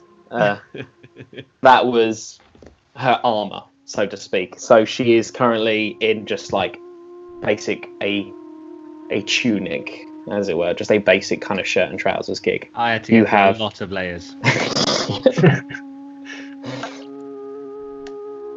Should we walk and investigate the tradeway? Yes. Yeah, let's head to the tradeway, to our defined meeting spot, which we Huzzah! didn't have coordinates for, but you know, we know, right? Onward and upward. The tradeway is a solid, not dead straight, but it is a single road. So, regardless, they would eventually bump into you, or you would eventually bump into them if they were to meet you along the tradeway. Right, so let's go to the place where we've chosen our site. We want a site that's got somewhere where we have some trees and bushes nearby, so Finn can take cover in there and stay hidden, and then the rest of us will pose as Arkham's bodyguard and blithering assistant. All right. As we do that, as you start to walk down the tradeway for about 10 minutes or so, just to make sure you're slightly out of town, what is everyone's passive perception? So what you're going to do is you're going to just take 10 plus your perception. Okay. Passive perception. 11. Okay, 11. 11. Just 10. Just 10. Finn, what is your passive perception? So just 10 plus your perception. Oh, so 15. 15, all right, good to know. Damn. All right.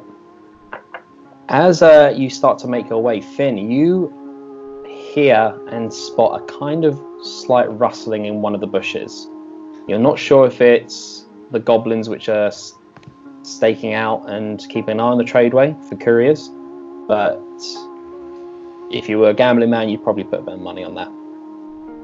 Just ever so slightly, as it is basically a dirt track, wide enough for two carts to kind of pass each other without issue, and then obviously a bit of grass, and it goes into rough shrubberies and tree line. The odd smattering of a rock, a bit of a tipped over tree, you know, classic foresty pathway stuff. Okay, so I very quickly sort of just do the whole army, hand up to everyone, fist up to everyone. We'll stop. I sort of point towards what I saw, and I sort of look to everyone like, what do we want to do here, guys? Is this a rustling in bushes that line the road quite far ahead? How far up ahead is it? Who's got their So crossbow? you could imagine, as you're walking along, you kind of, to the slight right, maybe 30, 20 foot ahead of you, a bush does, not like gently blowing the wind, it does jut a little bit. But only Finn sees this. So Finn has just like waved to us to stop, right? And Pointed it out to you. Right. So How do we want to proceed? I'm gonna quickly whisper to everyone. Now remember, if this is someone watching the tradeway, stay in character. So you are an arrogant person. We have business here who is going to meet the leader potentially. If these are goblins watching the tradeway, so guys, stay in character. We have bodyguard. We have, let's say, traveling chef. The guy's rich. So I backslap. I use my hand to backslap Akthos and just say, "Shut up, servant!" whispering in my ear. "How dare you speak before spoken?" Yeah, and I look down and give you a little thumbs up. Very good. Okay. So as our leader, hold on. Uraprax, roll a little deception or performance for me. Natural 20. Plus bonuses. Yeah, that's fine. Just in case I roll something really good. Plus 5 performance, so 25. 25. Good to know. What a performance. So I guess we keep walking, right? Unless you want to address the bushes that he's pointed out with your disdain. Can we continue our way without sort of coming across this suspicious activity? Again, it's only a rustling in the bushes. You're not 100% sure it is a goblin, but even you were impressed by that slap. So if it was a goblin, they'd probably taken the bait. You imagine. Okay. Let's carry on. I command my men, "Come Akthos, come Patsy, come Susan. Let us curtail down this narrow tradesway and on towards our business." Which one's Patsy? Which one's Susan? Yeah, that's what I want to know. Doesn't matter. Yes, it does. It does matter. I take us further up the path until I feel like we're out of the way, and then I try and dodge us into the trees so we can get off of the road and try and do a bit of scouting ahead of the business. Alrighty. As So we're you sorry, go guys ahead. just slowly taking off of the path and going into the thick, dense trees.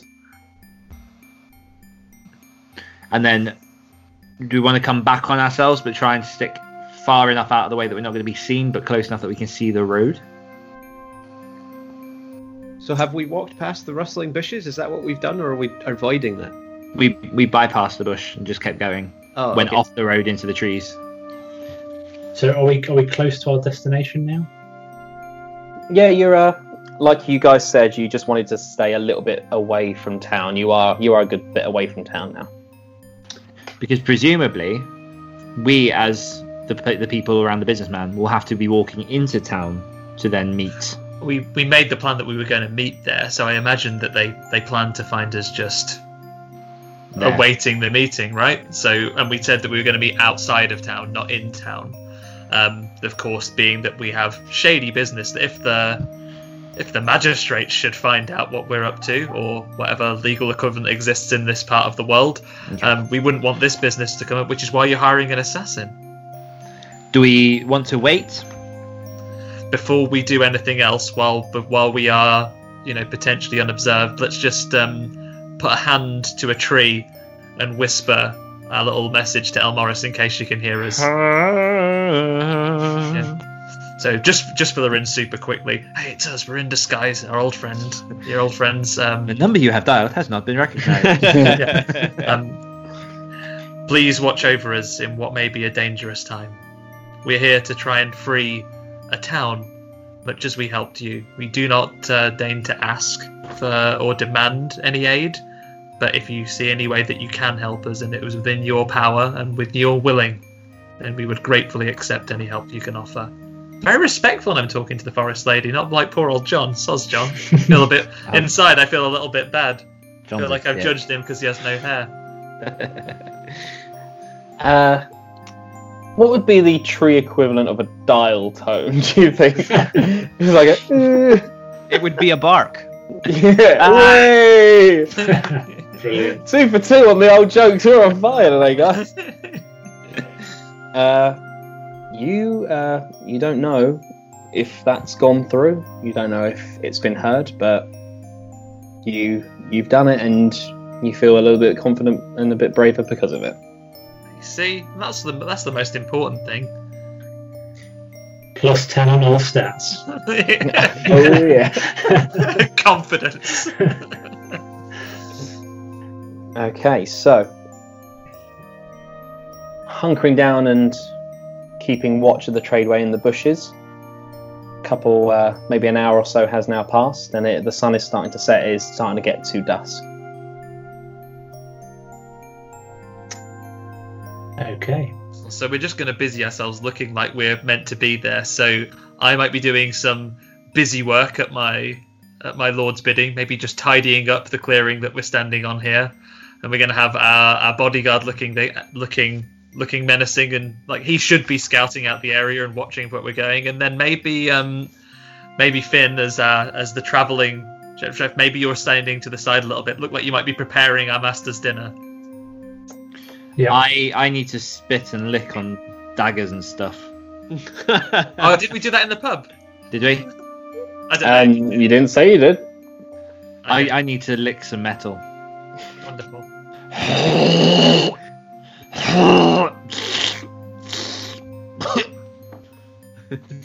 Okay, let me have a think about that. No, because I like the ideas and stuff, so I don't want to just say no. But No. no, of course not. Anyone would think we're going for unusual, perhaps slightly offbeat plans. I would allow you guys. Yeah, God, it's almost like you're throwing curveballs at me. Uraprax, I would allow you to slightly imbue acid damage to any weapons that any of your party members may be carrying. To do that, you would use your breath weapon. Okay. So, in terms of having that as like one thing you can do per rest, you have expended your one use. If you'd like to do that. Well, I've got a bunch of old arrows that I reclaimed here. Maybe you could imbue these. Yeah, I'll do that. I'll imbue the weapons in place of my attack. Okay. So, during this combat, add an extra 2 points of acid damage to any of the attacks you may or may not do. Finn, your crossbow you've got. Yes. It will be almost the exact same stats as your dagger. So the roll to a hit is the same. But instead of it doing the 1d4 damage plus whatever number you've got, it is a 1d6 plus whatever number you also have to your dagger. So exactly the same stats as your dagger, but instead of doing 1d4 damage, it does 1d6 damage. Cool, and then that's plus 2 on the acid as well? Yes, plus an additional 2, yeah. Okay, brilliant. And I absolutely love the old picture that Dan's got behind him. That is almost exactly what it's like, this tradeway. As the sun starts to set, you see 5 figures start to come out of town and walk towards you guys. A bit small to see, because you did take quite a long way out of town. So it's a bit small to see from here, but they do start walking towards you. Slowly and surely they get closer and closer, and as they start to get closer, you notice it is 2 goblins and 3 of the larger hobgoblins. Seem to be almost marching militarian. Seems to be one leading, 2 hobgoblins behind the one leading, and then behind that, side by side, are the 2 goblins, almost like a marching order. I nudge the others and say, "Quick, into character, they're coming!"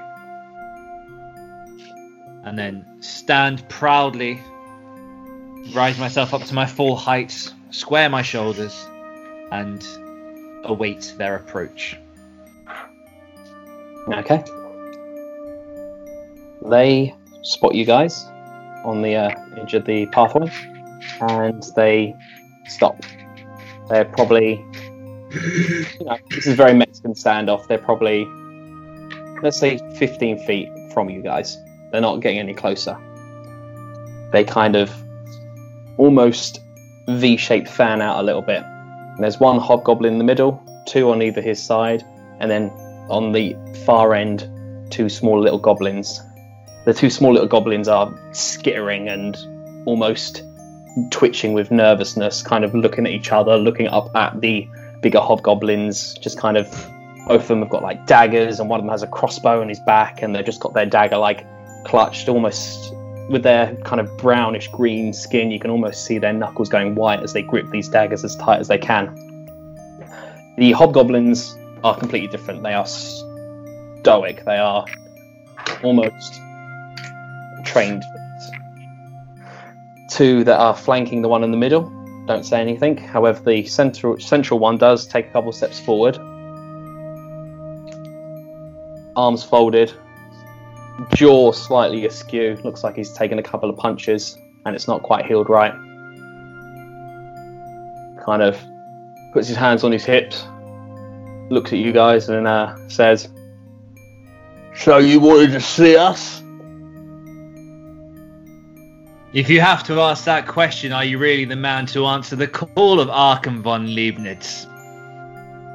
Who the fuck is Arkham von Leibniz? Again, if you have to ask that question, are you really the brave soldiers that Arkham has called for? Or are you nothing more than green boogers that have fallen from the nose of some witch wench? Don't you fucking sass me! Do you want the job done or not? Because we'll fucking go. I want the job done by champions, not boys. Stick your attitude behind you and listen to your master if you wish to have your payment. I have here one of my promised virgins as an act of goodwill. I call him Akthos. Oh, jeez. Right. Akthos, to your new masters. Take the blade. I got one, it's good. Yeah, sure. So, here to help, guys. I backhand him again. Enough chatter! He doesn't let you approach. Stay right where you are, virgin. You seem to not realise what position you guys are in, so let me make this perfectly clear. You guys put half the gold in a bag and kick it over to me right now, or we'll walk away and or slaughter you. We offered 500 gold pieces, guys. I ain't got all day. My liege. You kick me over. He turns to the one on his right. 500, 250. Yeah, 250 right now. Or I'll just kill you and take all of it. I turn to Finn and say, shove the poison bottle in a bag. Now. I take the amazing wine bottle, which I decorated with a new label, so it looks really prestigious and stuff. I just hand it to my master, saying, "Here you are, master. Here is the gift." I present the bottle and I say, "We have here one of the finest bottles of wine in all of Elvendom. It is worth more than the 500 we promised you. You may have this as the upfront and the additional 500 when the mission is complete."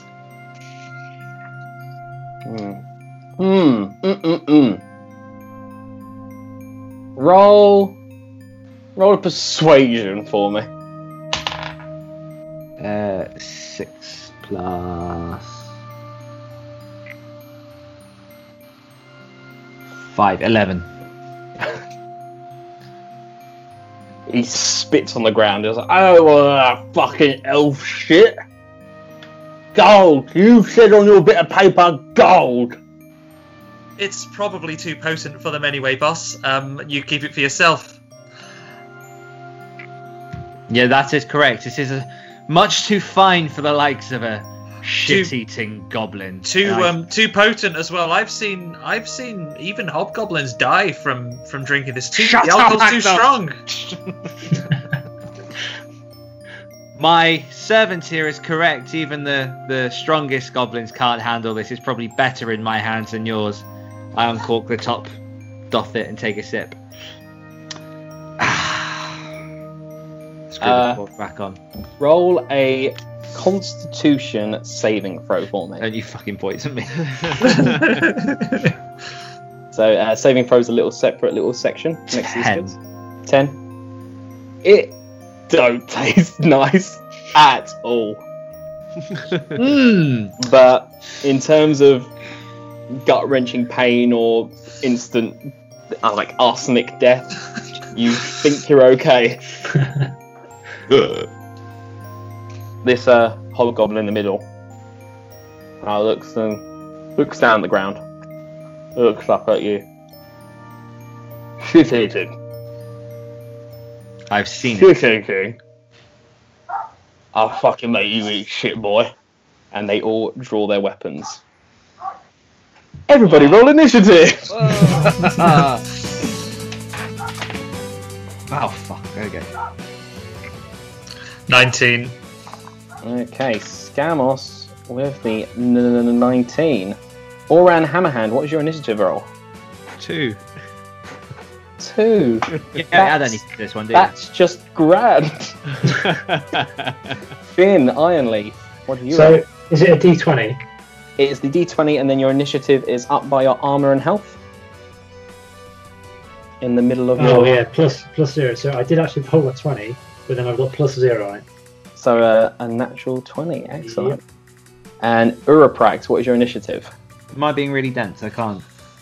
You're on your character sheet, yeah? Yeah. Yeah, up by the armor class and your speed, up in the middle. So my initiative box says 14. Oh, okay, so it'd just be a plus 2. Okay, so 7. 7, alright. Yes. There we go. Alrighty. So, we are diving into battle. The negotiations were short, as they say. All that planning. All that planning, yeah. So, you guys have just a simple tradeway here. You've got, let's say, you guys on this side and the goblins on the other side here. Got some shrubberies and bushes and whatnot, and nice chunky rock over there. Let's just put you guys there and the goblins over there. Alright, straight off is Finn Ironleaf. So who's the closest to the big guy? The big guy in the centre is they're almost in like a V shape, like flying home for the winter. You've got the big chunky guy in the middle, and then the two equally big chunky guys flanking him like his left and right hand man. Are we allowed to talk just now? Because remember, we've got the two goblins will potentially go and get... The two smaller ones will potentially go and get help, right? They might call in reinforcements if we don't deal with them quickly. So, is Uraprax closest to the goblins here? Yeah, so Uraprax is about 15 foot away from the central goblin. Central hobgoblin, for lack of a better word. You were going to go hide in the bushes, or are you still in the bushes? No, I'm sort of like with the other two yes, because you've got the wine. Yeah, so I just want to sort of like... Yeah, so it's kind of like West Side Story at the moment. You guys are just both in a line looking at each other. So I want to run over to Uraprax and do a spell, which is Mage Armor on him, to protect him a little bit. Alright, excelente. Thanks, bud. So this magical coat that Chen's lent you with every colour you could ever possibly imagine just seems to glow even brighter now, as ethereal like breastplates and pauldrons that seem to be just made of pure light just seem to start to on top of you. Excellent use of a spell there, Finn. I believe Uraprax. What is your dexterity?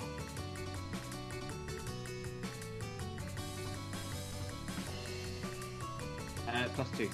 +2. So if it isn't already, your armor has now gone up to 15. Ooh, okay. Thanks, man. Magic. Right, thanks to that magical armor. Am I able to run back at all? Yep. Going up to Finn is literally like 5 foot of your movement. You've still got a good. I believe you have 30 foot, so you've still got 25 foot. Okay, so I maybe jump back maybe another sort of 20 feet or so. All right.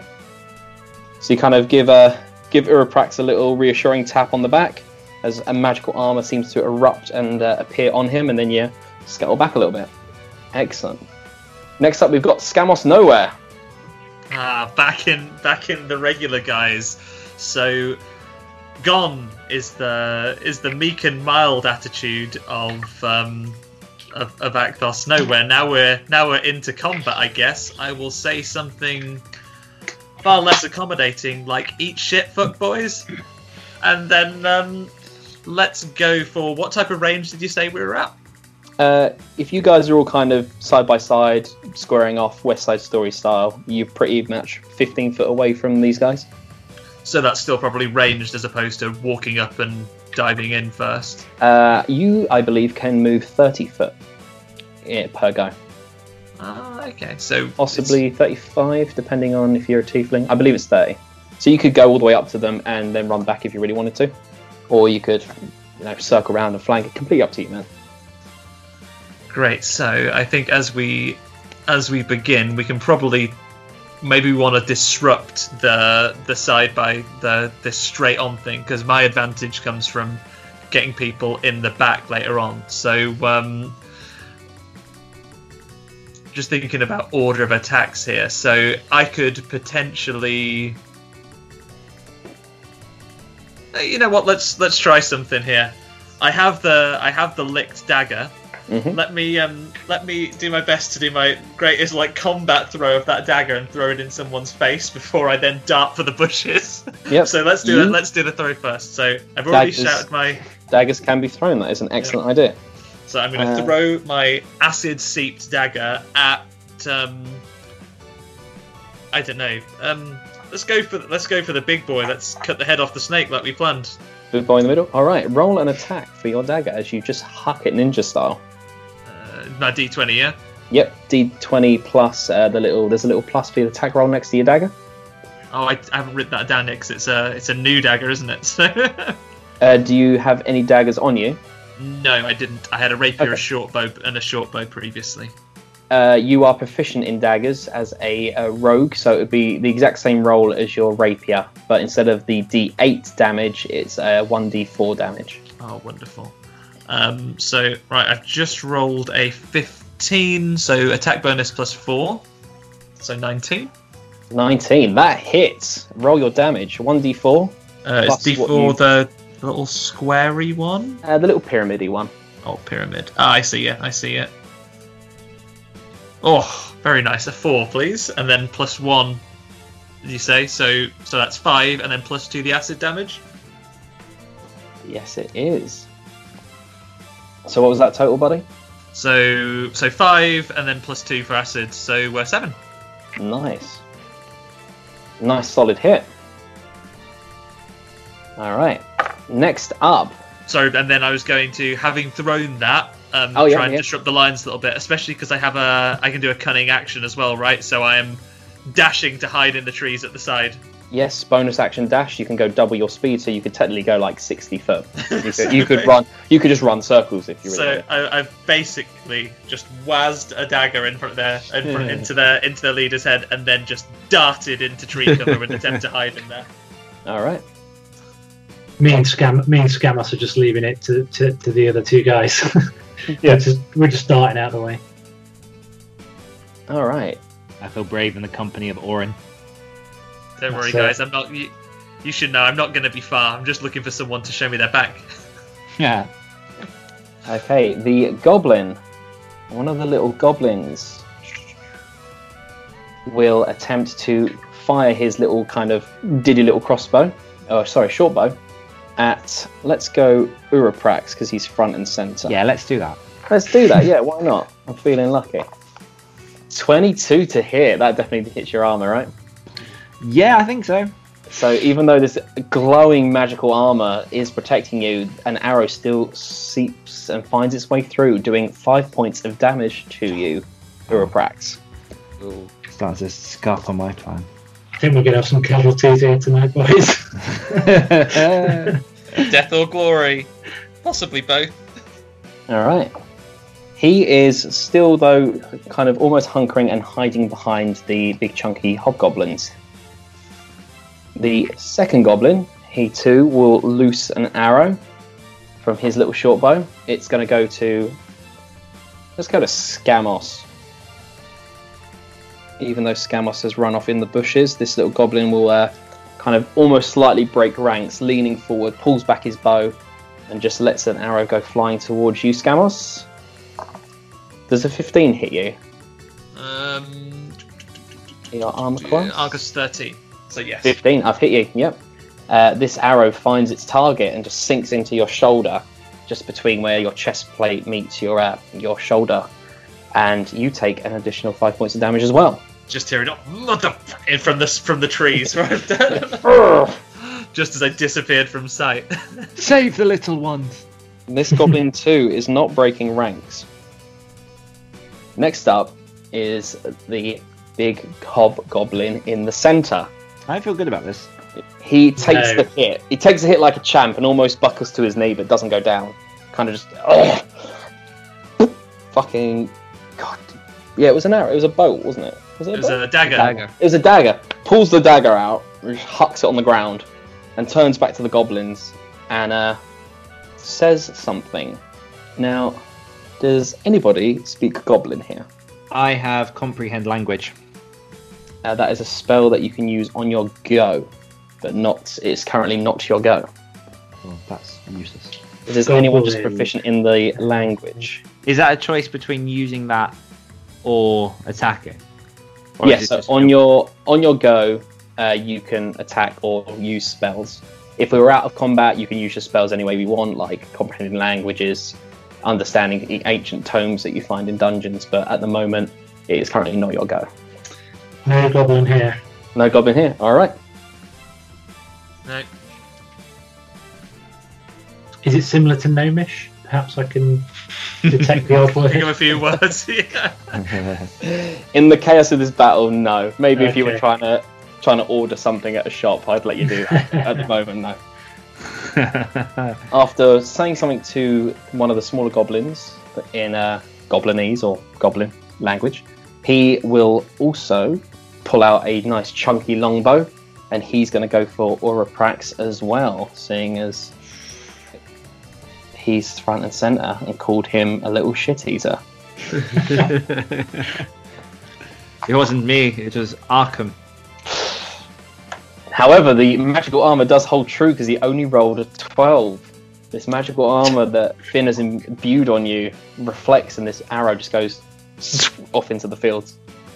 Thank you, Finn. I helped. The second hobgoblin will break ranks and run towards you and engage with you, Oroprax. Just charges straight up right into your grill, swinging his longsword. Damn, he only rolled a 5? Jeez, this is... Every time we get into combat, I roll terribly. Sorry, you have taken himself points from us. I did, yeah. I have taken a couple of hits from you guys. That's fair. Right. Yeah, he charges up to you and just a nice big uppercutting swing with this longsword, but you feel a bit cocky in this armor. You just hold your ground and it just skims off of this glowing, radiant, translucent armor. The third hobgoblin now. He too breaks ranks and comes charging towards... God, the only person who's really actually done any damage is Scamos. He's going to go charging up to Scamos. So he's broken ranks and followed me into the trees, right? Did I successfully hide? Do I need to roll for that, or were we just you in wanted the trees? You wanted to hide in the trees? Yeah, that was my sneaky action when I dashed off. I did not hear that, so... Sorry. That's fine. Just to quickly retcon that then, if you roll a stealth for me. On the 20, yeah? Mm-hmm. Alright, that is a 13 plus what do I... Oh, I get plus 6! All those things? Yeah. No. You are, for lack of a better word, hidden. So, You took that little 5 points of damage because the little goblin got you as you were running in. Yeah, I get like that was disappearing into there. Hiding in the shrubberies. So this hobgoblin will run up to Uraprax instead. No matter what combat I'm in, no matter what campaign I'm playing, I'm always the target. Jesus Christ. Is it my go? No, I've got this third hobgoblin's doing some damage. Oh, that's definitely going to be better. 18 plus 3, 21 to hit that time. Yep. Yeah. This he manages to get round and close ranks and get behind you and just swings and really kind of just almost like he's chopping wood, just comes straight down onto the side of you. The armor, although ethereal and magical, buckles and gives way, and you take another 5 points of damage. Yay. Okay. Chen! For you, Chen, my love! Uraprax, it is now your go.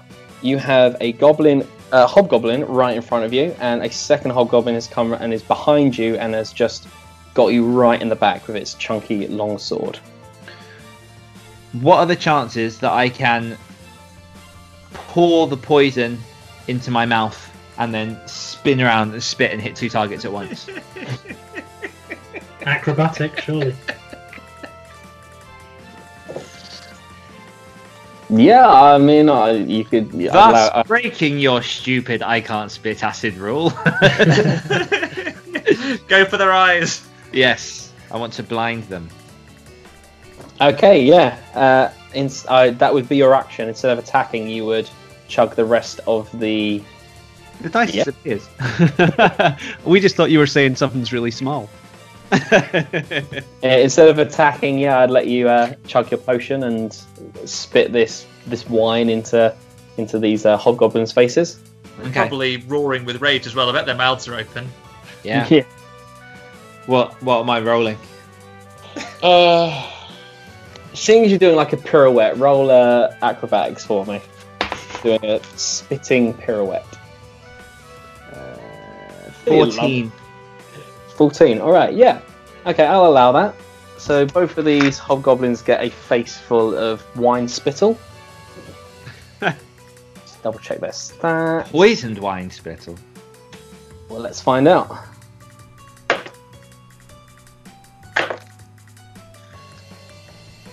They look like they don't like the taste almost exactly the same as you.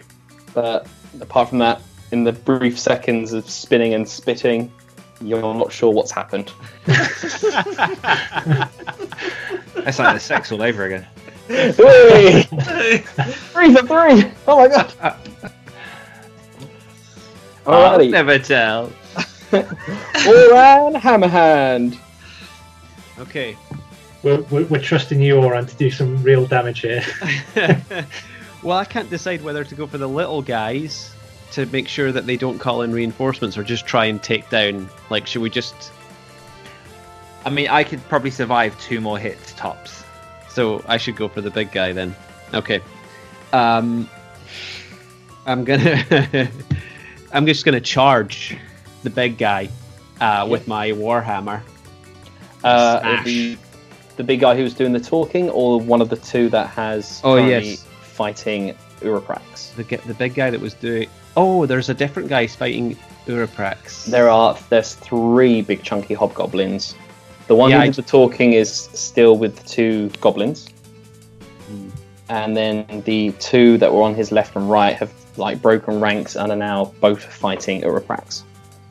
Okay, I better go help Uraprax. So I'm gonna go and smash the one that I can get to first, the closest one to me. Yeah. He's currently fighting and engaged with Uraprax, so whatever you roll, it's going to have advantage on your attack. Cool.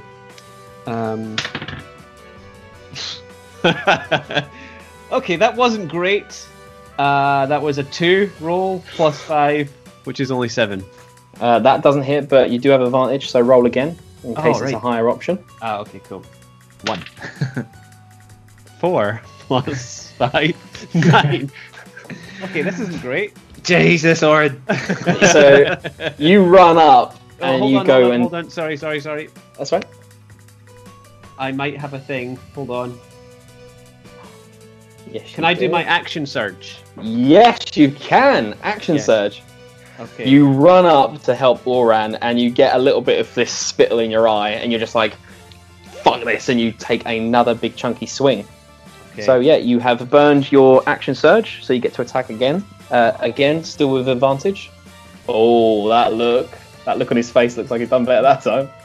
No, that was me just kind of taking a breath before I did it. Okay, so that was a 10, but I can take another roll and take my advantage. Hold on. Take a higher option. Yeah. Come on, they're getting higher each time. Come on, Daddy. Yeah, we're nearly there.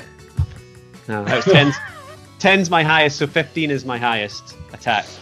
Unfortunately, it's still not enough to hit, buddy. Oh. Disastrous. Am I not in a position to use Bardic Inspiration?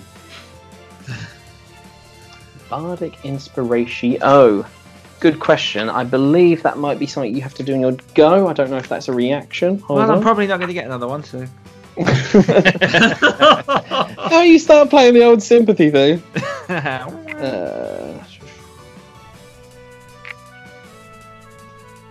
You have to use your bonus action, so it's on your go. So Okay. on your go, you can move, you can attack, and then you can do your bonus action at Bardic Inspiration. Gotcha. All right. Oran Hammerhand, is there anything else you'd like to do on your go? I'm a bit of a tank with health-wise, so can I get between at least one of the hobgoblins and Uraprax so that I can maybe take some of the damage that's... Yeah.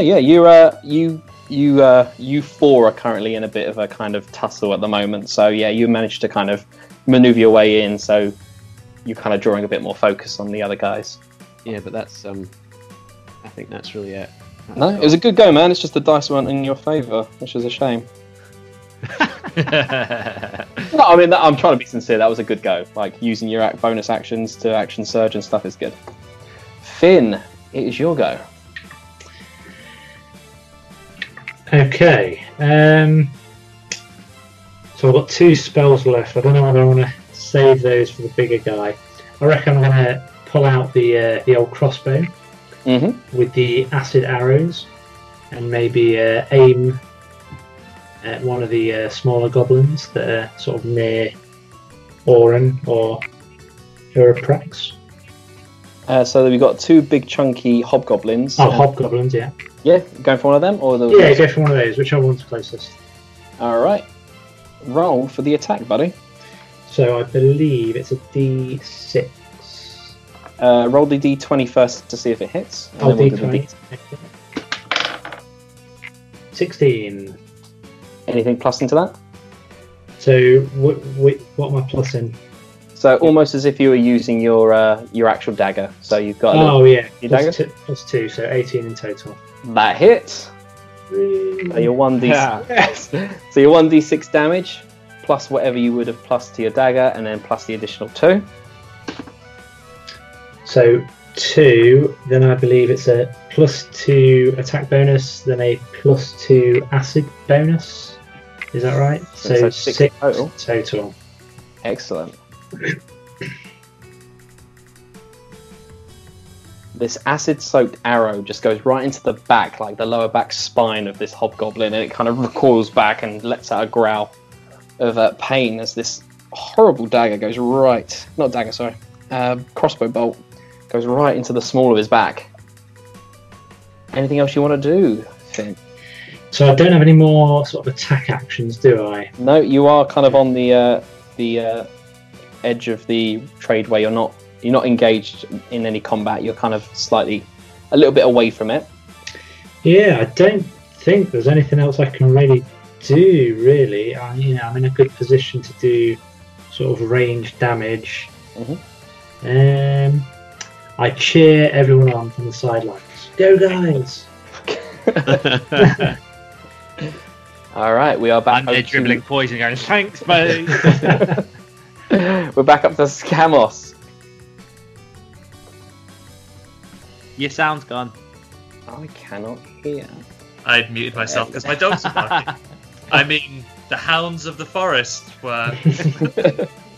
Yeah, so from my hiding place, first I'm going to move through the bushes to try and get a good shot at the back of our enemies here. So I'm flanking away, looking to get the space between us, staying in the tree line in the bushes, so I can get a back shot at our enemies there. So that'll be my movement. All right. As you move, can you roll another stealth for me? Sure. As you kind of push your way through the bushes and leaves.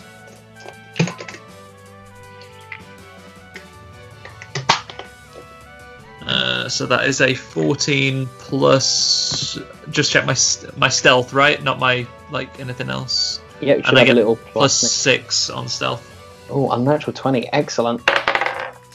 Yes, you. As far as you know, you are completely hidden out of sight, like a shadow. Yeah, like a shadow, like smoke. Like smoke.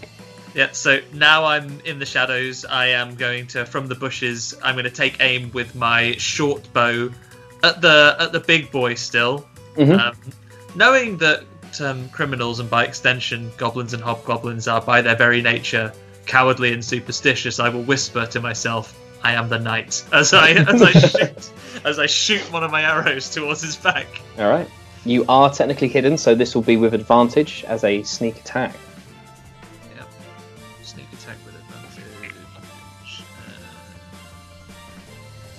17 plus 4. Oh yeah, that definitely hits. And then 1d6 plus 2 for the damage as standard. Did we acid everything we had, or just the new weapons? As far as I'm aware, everybody gathered round and all these swords and stuff were acidified. Right, so I get 1.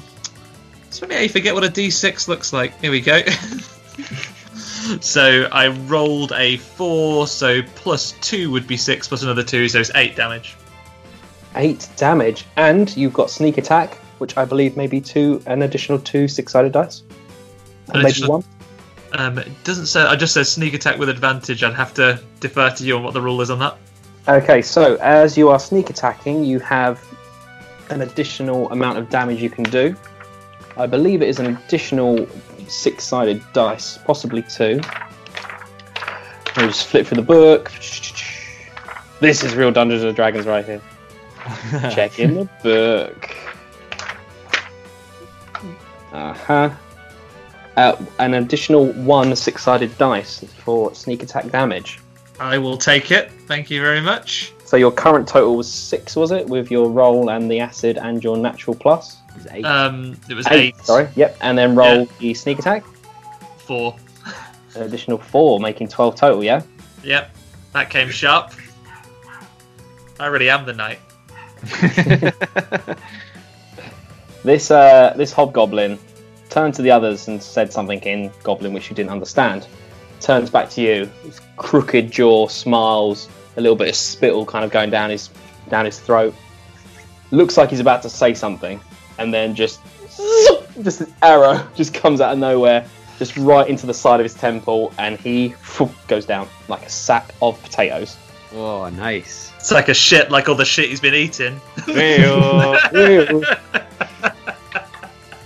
Okay. And then I also have is it a sneaky action as well? You still have your movement, and you have a cunning action, which could be to hide again, sneak about a bit more, more movement. So what I'm going to do is, having taken out the big boy that was in charge of it, I will deal with them later on my next turn, so I can attack again if they don't heed what I'm going to say next. But for now, I'll use my sneak action, my crafty action, just to disappear back into the shadows. Yeah. Alrighty. Alright. Excellent go. The 2 little goblins that were behind this big hobgoblin turn around and run. Pigs. It's a good job John did all that prepping then, pussy. When we bring back their boss's head and we leave that outside the pub, I don't think they'll be feeling so confident, boys. Don't worry. They're going for it. Before you know it, their little legs are taking them as fast as they can. They're like 10, 15, 30, they're like 40, 60 foot running back up the path. In the opposite direction to the town? No, back into town. Back into town, right. Okay. Okay. The Guys, 2 hobgoblins that are still there. One of them is going to take a swing at Uraprax. Let's just use the dice mechanic. 12 misses. This magical armor is doing you a ton of favors. Thanks, Finn. This hobgoblin, with every swing, you can see he's getting more and more frustrated, but there's something about this armor and your nimbleness that it just cannot get a hit on you. The second one will now lock eyes with Uran Hammerhand. He's going to take a swing at him instead. Oh, unnatural 20. That definitely hits, right? Yeah. Armor class is 18. Yes. Unnatural 20. I've got you. You're going to take 5 points of damage as this hobgoblin turns to you and starts chopping wood. He is just swinging like a madman. They're still going to say locked in battle with you. They're not going to try and run away or anything. But Uraprax, you're now up. I think I'm just going to try and... I would like to sweep the leg of the hobgoblin in front of me and then try and prod his face with the rapier. All right.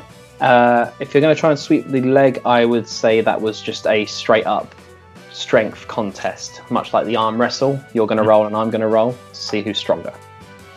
Okay. What'd you get, buddy? I don't know. I mean, that little whack you did, that little chortle to yourself. I couldn't read that if that was good or bad. Let me roll. Hold on.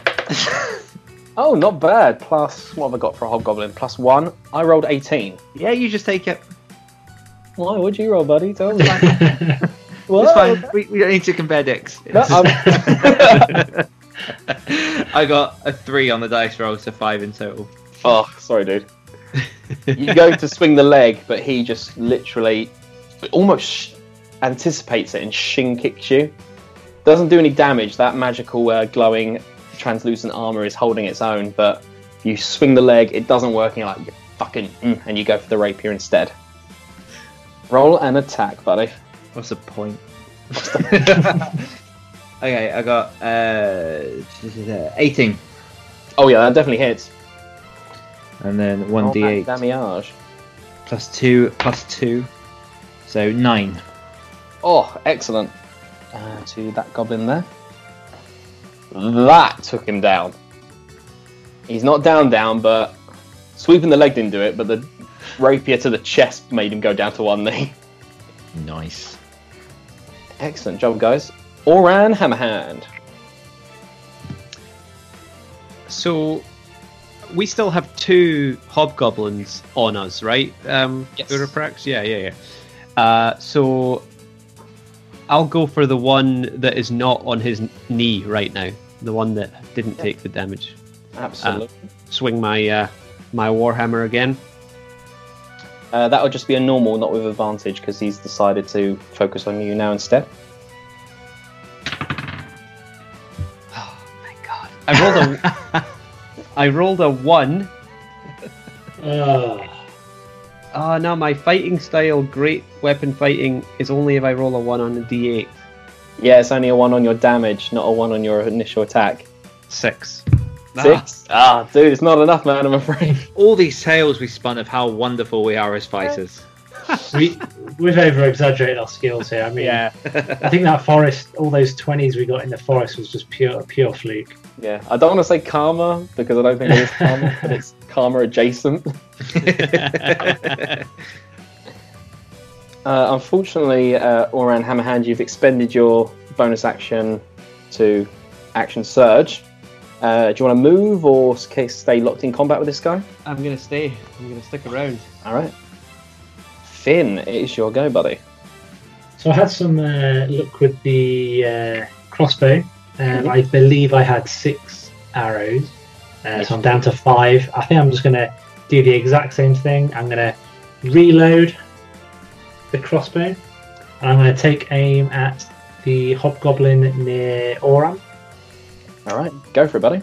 And I'm going to unleash. So you're rolling the 20 to see if it hits. Yeah. Some damage. 4 plus plus, do I plus anything? It's not going to hit either way, is it? No, plus what you would normally do for your dagger on your stat. Plus 2, so 6 total. Nah, I'm sorry, man, it's not enough. Rubbish. Anything else you want to go? No, I think I'm going to stand my ground, stay here in a good position.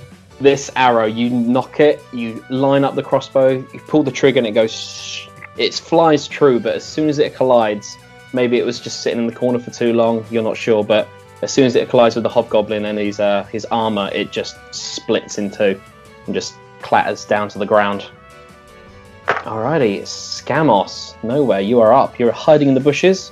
Right, yeah, so obviously I moved to the back of the... Make sure I've got my positioning right. I shot the big boy, the talker, in the back. He is dead. Yeah, he is down. He is dead. The goblins have scarpered. I think to myself for a second, do I try and run those goblins down? But then I thought, you know what? If those guys cared so much about goblins running away, some would have come to help retreating one, so fuck 'em.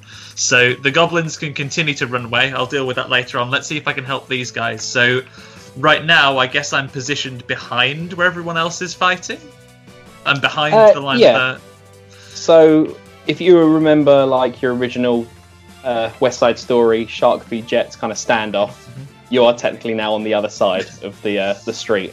So I'm going to be behind those guys then. So I'm not sure if I need to move to be close enough, but if I don't need to, I will just fire from where I am. I'm going to fire in not the guy that's on his knee. I'll move if I need to, but if I can fire from where I am, then I will. You've got a short bow, yes? Yes. Yeah, your short bow can successfully shoot up to 80 feet without it starting to, like... Without penalty. And so on. Yeah, without penalty. So... And you're only about 15 foot away from, obviously, the original kind of Mexican standoff. So yeah, you've got enough distance on that. Take your shot, buddy. Are we going for the one that's currently buckled on its knee with Uraprax, or the one with Oran? Let's go. Uraprax has taken more damage, so let's see if I can get him out of this combat before he takes any other hits. If I can. All right, go for it, buddy. Right. So roll a 20. That's 15 plus short bow, which is plus a 4. 15, so 19. Yeah. Oh yeah, that definitely connects. Roll that damage, buddy. And so 1d6 plus 2, so that's a 5. Not doing bad today. I'm making up for John's. And the additional 2 for the acid. 5. So I rolled a 5, so that's 7. So it's 9. 9. Oh, excellent. Oh, hang on. Was that a sneak attack still, or do they know I'm here again now? No. With taking out the first hobgoblin, you did alert them to your presence. Okay. So. I'll take that. I'll take 9. However, it's not necessary, buddy, because as Uraprax is just absolutely going to town with his rapier, and this hobgoblin is getting buckled, it falls to one knee. It kind of almost stands up and lets out a roar, but then an arrowhead just comes out of the front of its mouth, and then just topples and almost hits into you, Uraprax, and just slumps down to the floor. I rub down my front of his blood and go, "Oh no, Chen's clothes! Oh no, Chen's magical coat of many colours." So, with that done, I think with my final action, if I've counted correctly, the 2 goblins have run off. We've got rid of 2 hobgoblins. We have 1 buckled one. I would like to use my thaumaturgy to be extra spookums and shout at him that he should surrender or die. All right. So using your thaumaturgy to create like a booming voice and presence. Mm-hmm. Excellent. Roll and for birds around the forest to fly into the air as the sunlight finally fades away. All right. Roll that'd definitely be an intimidation. Roll an intimidation for me. Fuck me dead. 19. Yeah. And sorry, that is boosted. I get +5 on intimidation. Oh, the spooky boy. Spooky boy. This hobgoblin, he is absolutely battered, but he is trained at birth, militarian. Let me just roll a. Nah. He hears this booming voice come from somewhere, and kind of a weird twisted smile grows on his face as he turns back to Uran, who he's fighting with. And he goes, "I choose death," and he's going for you. Fair enough. We gave him the choice. Technically, we're still the good guys here. Kill him. It is his go, so he will continue to swing and fight at Uran Hammerhand. Oh god, now I'm not rolling very well. 10. That's not going to hit you, is it? No, 18. No. Cocky little smile. He says, "I choose death."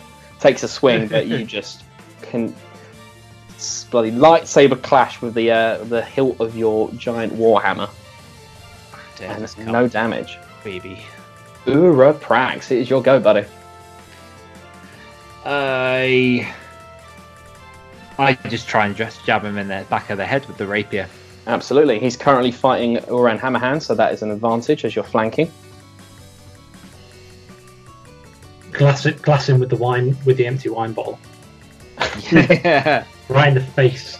So my first roll wasn't very good. So It's alright, you got advantage, you go there. do that again.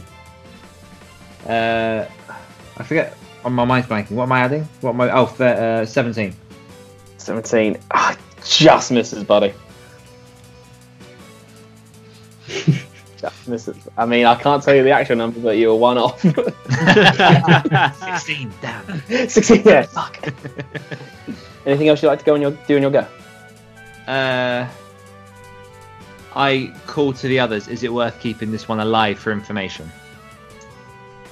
Although I don't know if he'll talk, is it worth trying? I think he'd rather choose death. I think we'd just waste our time here. Yeah. All round Hammerhand, it is your go. I've got to get one hit. Yes. Come on. Now's your time. Again, you and Uraprax are flanking, so you have advantage as well. Okay. Warhammer. Go for it, To the skull. Come on. Better. 22. Excellent. Was that the first roll? Oh yeah. Do you want me to do it again? Roll the second one just because in case you get a critical hit. You get a 20. No. No? The first one definitely collides. Roll that damage. So that's a D8. 7 plus 3, 10. Oh, and the poison? It's a warhammer, so it's not like piercing, but that would be 2, I guess, if we're doing that. So No, yeah. I allowed it. Everyone got a +2. So 12. 12. Yeah, 12. There is a almighty crunch as I think like both of the shoulder, like the clavicles, absolutely crunch and snap as you bring this hammer down right on the noggin. Beautiful. And there's a horrible splutter as it kind of falls to its knees and then just collapses dead.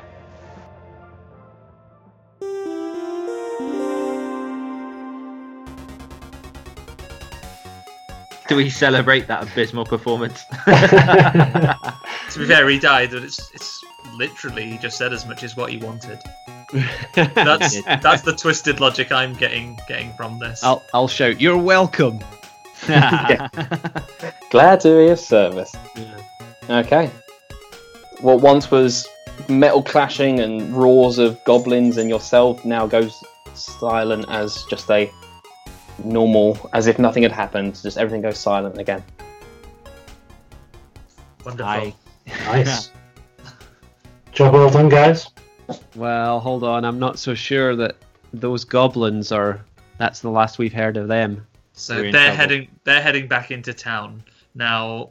We Those need to guys chase are them. going to fortify it. Let's try and run them down because Yeah. I'm guessing like this has happened in the space of a couple of minutes. So if they're This like whole combat was like, as silly as it sounds, it was like 20 seconds long. So those guys are only just ahead. We bolt after these goblins towards town. Do you reckon you can spare me a couple of seconds to chop the leader's head off? Because I'm throwing that at someone. Yeah. You can catch up. Yeah, I'll catch up because I'll double the movement speed of most of these guys, right? You guys will so you guys will be, instead of, well, because we're not in combat, so you guys will just be like running as fast as you can. Yeah, I'm going to pause just quickly then, see if I can take the head off the leader. I'm going to show this to some guys, see if I can break their morale later on, but if it's accepted, if you'd accept the logic that I might run slightly faster than some of you, I will keep up because I'm more lightly armored and so on. I'll catch up with you. Well, has anyone got any good investigation abilities? Because I'm thinking if this is the leader, he might have items on him, or I've got fairly high intelligence. I can try and loot him, see what we've got. Yeah, I think that's worth it. Alrighty, yeah. Worth doing. Well, we can do that while Scamos is investigating the other three, unless Uriprax has something else he wants to do. We could be chasing the goblins, because I really think they're going to be a problem. I want to run after the goblins shouting, Chen! Maybe me and Scamos do a bit of investigation here. You two sort of head back. Is that possible? Should we do that? We'll check and then we'll do our best to catch up. Hopefully, if we move faster, we should be, a couple of seconds, minutes behind you by the time we catch up. Mm-hmm. Yeah. I still have a dagger to throw, and I think Oren, you still have you still got axes that you could throw? Yeah, I've got 2 hand axes. Okay, we give chase to the goblins.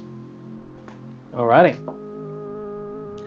So you guys give chase. Super quick then. Roll investigation. The Oran and Finn, if you're checking the bodies. Oh, Scamos and Finn. Yeah, I'm checking with him. Oh, sorry, Scamos and Finn. Yeah, Scamos and Finn do a little ruffle through the goblins' pockets and stuff. Okay, I rolled an 8, and then I get. Do you want me to roll investigation? Is that? Mm-hmm. So I rolled an 8. I got and I have a +5 to that.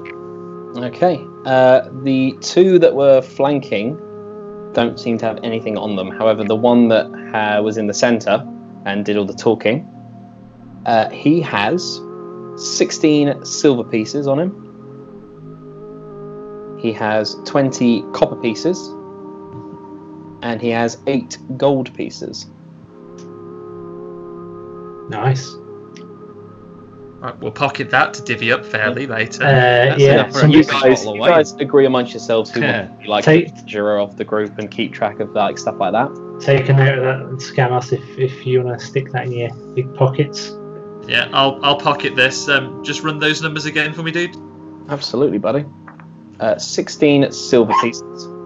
16 silver. 20 copper pieces. 20 copper, do you say? Yeah. Mm-hmm. And then 8 gold pieces. 8 G. Got him. So right, loot accounted for. Mm-hmm. Is it worth me looting, or is that corpse well and truly looted now? No, yeah, that is. That's you reckon that is well and truly. Yeah. All the pockets and stuff have been turned. Finn could do a cavity search. I'll leave it. Does he have any distinguishing features? I was going to relieve him of his head, but if his hand or his or anything on him, like decorations wise, is more distinctive, I'll just swipe that. Yeah, I mean there are 3 of them about, so roll a perception or investigation to see if you can kind of see what made him the talker, the leader. See if he's got anything better or bigger on him. Oh, well, rolled a 20, so plus the whatever I said it was 5, so 25. Natural 20, excellent. Your heart sinks a little bit because this one that did the talking is exactly the same as the other 2. And that's not just my prejudice showing. No, you're not being goblinist. He doesn't have like better armor or extra markings of war paint. And with that natural 20 and that slightly kind of sinking feeling in your stomach, you get the feeling that maybe they drew straws and he did the talking. Rats. Okay, well, in that case, let's get after the others then. Oh, guys, the implication here is though that we haven't taken off the head of this organization. No, well, yeah, I think that's what we sort of. Let's hop over. Who was doing the running? Was it Uriprax and Oran? Running. Athletics rolls for me to see how well you don't catch a stitch, basically.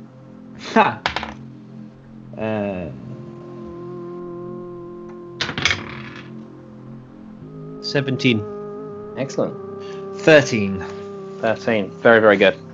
You guys, you keep a steady pace. You're pushing yourself to get there as quick as you can, but no one gets a cramp or no one gets a stitch. Doesn't look like the goblins are ahead of you. I mean, if it is, for lack of a better word, a dead straight line with a couple of twists and turns, but I mean, they were there a couple of seconds ago. They couldn't have gone that far, but you can't seem to see them on like further up the path or on the horizon line, or you can kind of almost see the outskirts of town from here. Do we keep going? Up to you guys. Who's got... I sort of think that because the road had like bushes around it and stuff like that, so maybe they're hiding like Scamos managed. Do you have a decent perception? Could you... No. I've got a +1, that's all. Perception. Yeah, mine is too. I'll just take a stab at it, and I scan the horizon, scan the bushes, try and see if I can see where they're Seeing going. as you both have a +1, both of you roll. Okay. Usually I wouldn't let everybody keep rolling until someone succeeds, but there's two of you, both got the same skill, so both of you roll. 17 total. 17 total? 13. 13 total. Unfortunately, Oran, you don't see anything out of the ordinary.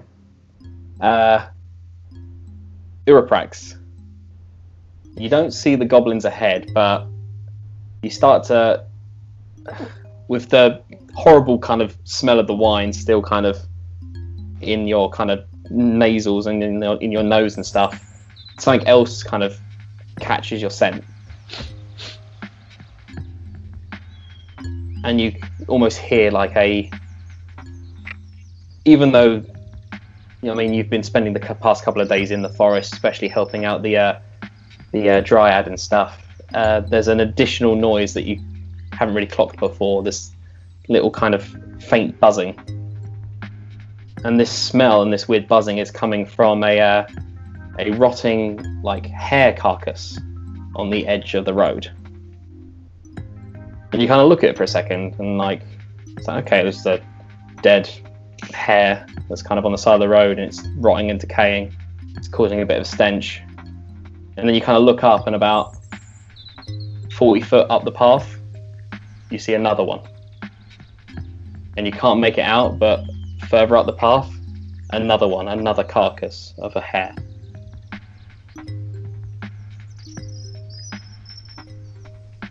That sounds... Well, I didn't see it, so I can't say anything, but that sounds like the way to the camp. Hey, Oren, check out this hare.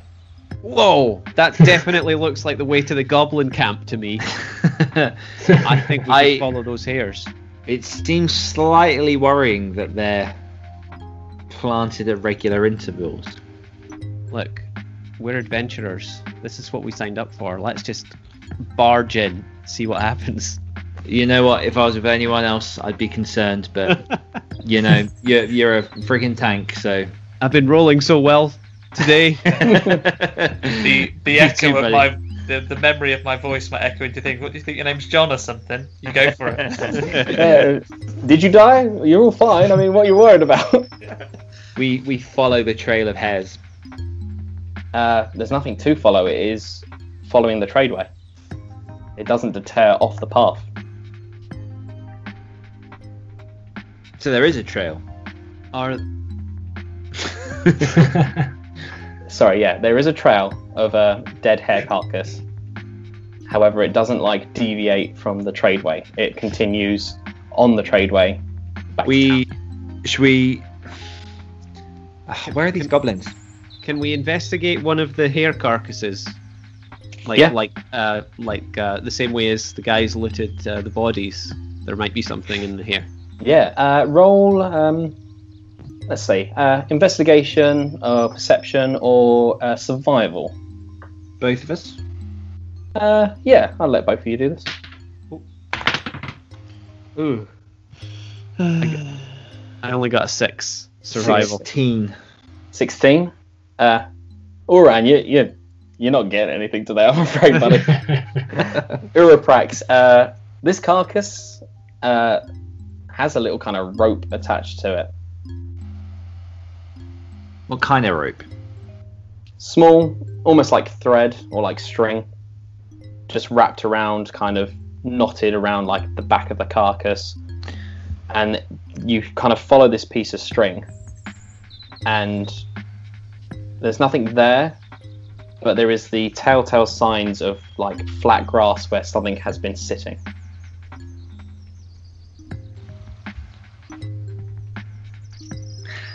I scoop the hair up and give the thread a little tug to see if it's taut. Yeah, this animal carcass is attached to this string. Does this? Am I allowed to ask, or have I not seen it? Yeah. At this point, I mean, I'm holding it. Yeah, I guess. Yeah. Is the string? Does the string end? Can we see the end of the string? Like, does it end in a Yeah, loose? is like the animal carcass is tied to the string. The string is about 2 meters long, and it stops where the little kind of patch of grass where Someone been fishing with hairs. Maybe. I go over and investigate the flat patch of grass, knowing full well that it may be a trap. Yeah, a roll investigation. I dropped my dice. I'm with it. I'm behind him. I'm with him. If he gets attacked, I'm there as well. Yeah. I'll re-roll that because it landed on a middle thing. Yeah, that's all right. Jack Dally. What am I rolling? Investigation. Investigation. 16. 16. Yeah, good roll. There's nothing else here. The goblins are not here, man. They have to be. I mean, how dead are these hairs? Are they fresh enough that we could possibly eat them and bag them, or are they? No. These are dead. The skin is dry and taut to the bone. It looks like there's a couple of maggots that have eaten the eyeball. But we missed them when we were coming up the tradeway. Well, we deviated off the tradeway, didn't we? Mm-hmm. Are each of the three hairs equally decomposed, or do they get progressively more decomposed, or less? The three that you've spotted, one of them is about 40 foot away up the tradeway, and the other one is further than that. So you could go up and investigate the second one if you wanted to. Yeah. I think we should go take a look at the second one. Yeah. Yeah. Yes. The second one, I'm not going to let you roll. You don't need to roll for it. It is exactly the same. It is a rotting carcass of a hare or deer. Not hare. A hare. Not a deer. Too big. The rotting carcass of a wild hare with a little bit of string.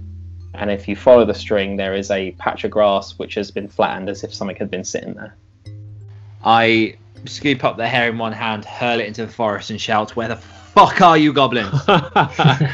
Hold on. What games are you playing? At this point, Finn and Skamos have catched up. Do you think... Hey, guys. I really want to set fire to something. Do you think that the string is a fuse, and this could be an explosive hair? Try it. I light the string. So I have a theory. It burns the flat and nothing happens. Oh, okay. The flat grass, is that because something was there or something was sat there and maybe holding on to the hair with the string and then like ate it or something, and now they've moved on and just left their leftovers? Is that what's happened here? Yeah, we thought it was because like they were fishing with the hairs, so we assumed, perhaps wrongly, that someone was sitting on the kind of flat patch. But it doesn't, because this is our only indication where these goblins have gone. So like, it feels. You mean like the goblins that ran away from us? Yeah. I don't think these would be the same ones, because they wouldn't just be sat there on the grass chilling out. I think these could be a different group of enemies or people. I wonder if we're getting led off track. Yeah. Oh yeah. Or do you think that these goblins were waiting and they're already 5 of them now? I think they've joined up. The two have told them something, and perhaps they've ran on back to town, or they've gone on to do something else. So these let's goblins are mere seconds ahead from you, aren't you? Yeah. Finn, I think we need to get back to town. Yeah. Finn, roll a history for me. The learned one. It's not good, guys. In total, it's a 7. 7. You know that once there was a hair on this grass. Yeah. At some point in history. Kind of remember reading, just lazily, in one of your study classes once, how in great times of war, mages were incredibly versatile in fighting utilitarian purposes, and even like with their ability to produce flames instantly and snuff out flames instantly, they're very good at sending signals for long distances with like smoke signals.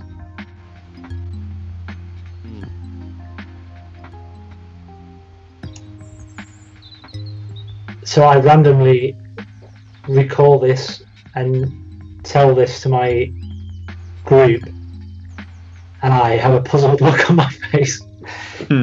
So let's assume, if the goblins that are ahead of us, potentially others that they've met, are sending out signals to their allies further away, we need to be prepared for there to be some type of attack on the town that's going to be coming. But much as anything, let's try and fuck up those plans a little bit. Finn, are you able to make smoke signals? I don't think so, guys. I have a tinderbox. Yeah. Set fire. And it all comes full circle. Oren, why don't we use your tinderbox to set up some confusing smoke signals? May as well be completely random. Yes, let's do it. Well, we'll just have to gather some wood, some kindling, and then we get into town as soon as we can and begin to stake these things out. Yeah. Okay, so are you starting fire or are you going back to town?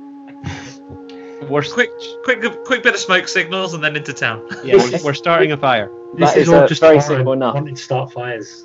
Yeah. With Oran's tinderbox and Finn, I believe you have the spell Prestidigitation. I don't see it. Okay. I think I might have given you Prestidigitation, but no, it's pretty straightforward. Okay. With the cloak on your backs and kindling and wood that you just gather from the nearby bushes, and this dead hair the skin on it is dry and taut, and the bones are like almost bleach white. This is bone dry. This ignites quite easily as well, and you can start sending little signals if you wish to create a diversion to maybe make the goblins even more worried. Yeah. Does anyone have an idea of what a smoke signal, even a bad, misleading one, might look like? Is it just... Do we have to... I think any smoke would gather attention from goblin crews. Can you do like a worried emoji, like a bit of a skull face, something along those lines? No, I want to set an eggplant. Yes.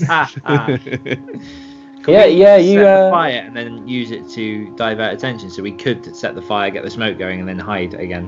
Or we could just leave. We could just put the 3 rabbit carcasses on top, leave them smoking, and start legging it towards town. Let's do that. Yeah. Can you leave a little note that says "sucked in, dickheads" and just leave it there? Yeah, sure. Cool. So you're missing out on 10 virgins. The couple of rabbit carcasses that you have found, you'll throw on this bonfire, and it starts to create this very dense, like white, chunky smoke. And you guys start running back into town. As you guys start heading away in, you see it again. You see another rabbit. You keep running. A couple of minutes later, there's another rabbit. You're still going into town. About another couple of minutes pass. Another rabbit. Another rabbit. And then you get back into town. It's quiet in town. Like, eerily quiet as you kind of run in round the corner past the chapel, and you see another 2 hobgoblins standing there by the well, both of them side by side, and both of them clutching Chen as she is forced down onto her knees on the ground. The hobgoblins spot you running back into town. Without hesitation, they slit Chen's throat as she kind of locks eyes with Uraprax. Even when we're on a budget, we still deserve nice things. Quince is a place to scoop up stunning high-end goods for 50 to 80% less than similar brands. They have buttery soft cashmere sweaters starting at $50, luxurious Italian leather bags, and so much more. Plus, Quince only works with factories that use safe, ethical, and responsible manufacturing. Get the high-end goods you'll love without the high price tag with Quince.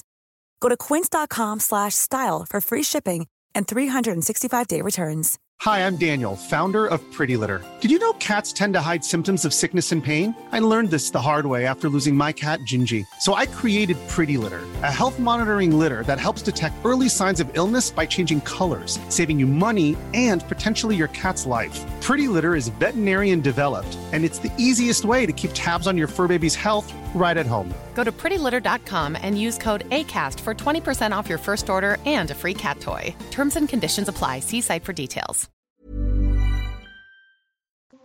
And they shove her down to the ground. Blood starting to pool and go everywhere. All of the colours that were still on her shirt and her belt and her cufflinks all go red as they shunt her and shove her face first into the dirt. You're so shocked by this that you haven't even clocked on that there is fire erupting on the top of the winged horse, the straw roof of the winged horse. These two hobgoblins turn and run away. Nice job locking the place down, John. I turn to Oriplex, put his hand on his shoulder, feeling my companion's pain. I lock eyes with him and I say, Hobgoblin genocide? I turn to him and look even deeper into his eye, seeing Chen's face floating in front of my vision, as though she was still here, still a part of this world. Shake away the visage and say, "You're fucking on." There is a cough and a splutter from Chen. Are you kidding? No, I run over to Chen and I say, "Chen, are you well?" I crouch down at her side and I scoop her head in my hands and I say, "I'm sorry. We just tried to do good in this world, to ease even a little bit of the darkness that has taken over this town and leave this place a little cleaner." She barked. She barked. She's gonna like scream cleric into the air. Yeah, there is panic in her eyes as she's trying to hold her throat as much as she can to stop the bleeding. She tries to speak to you, but she can't. I have a song of rest. Will that do anything? Over the course of 4 hours, but not right now. Her eyes start to kind of lose focus and start to go a bit duller. She tries to say something, but she can't. She, hands soaked in blood, reaches up and gets the little red feather that she had put behind her ear, goes to hand it to you, but drops it and dies in your arms.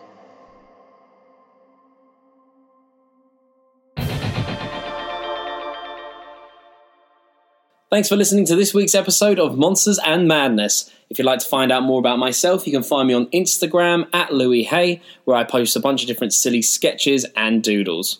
If you'd like to find out more about John, you can find him on his Twitter @JohnCrinnan, or his website johncrinnan.com, where you'll find all the links to his stories and his other podcasts. You can find Carl on his Twitter @CarlHughes, or you can visit hawkandcleaver.com to learn more about how they help fresh and upcoming podcasters. To find Daniel, you can find him on his Twitter @WilcoxAuthor, or visit danielwilcox.com to learn more about his books and his special bootcamp to help new authors. You can find Andy CT on his Twitter @AndyCTWrites, or visit theotherstories.net to hear some of his horrifically twisted creations. The Monsters and Madness theme tune was created by Timo Henderson. You can check out his website, timohenderson.com, to see what kind of awesome music he can create, especially for you and your next project. And lastly, our background music was produced by Daniel Birch and downloaded from freemusicarchive.org. Visit his website, danielbirchmusic.com, to see what other music he has available. Thank you so much for listening, guys. We really hope you enjoyed the podcast, and we'll see you soon.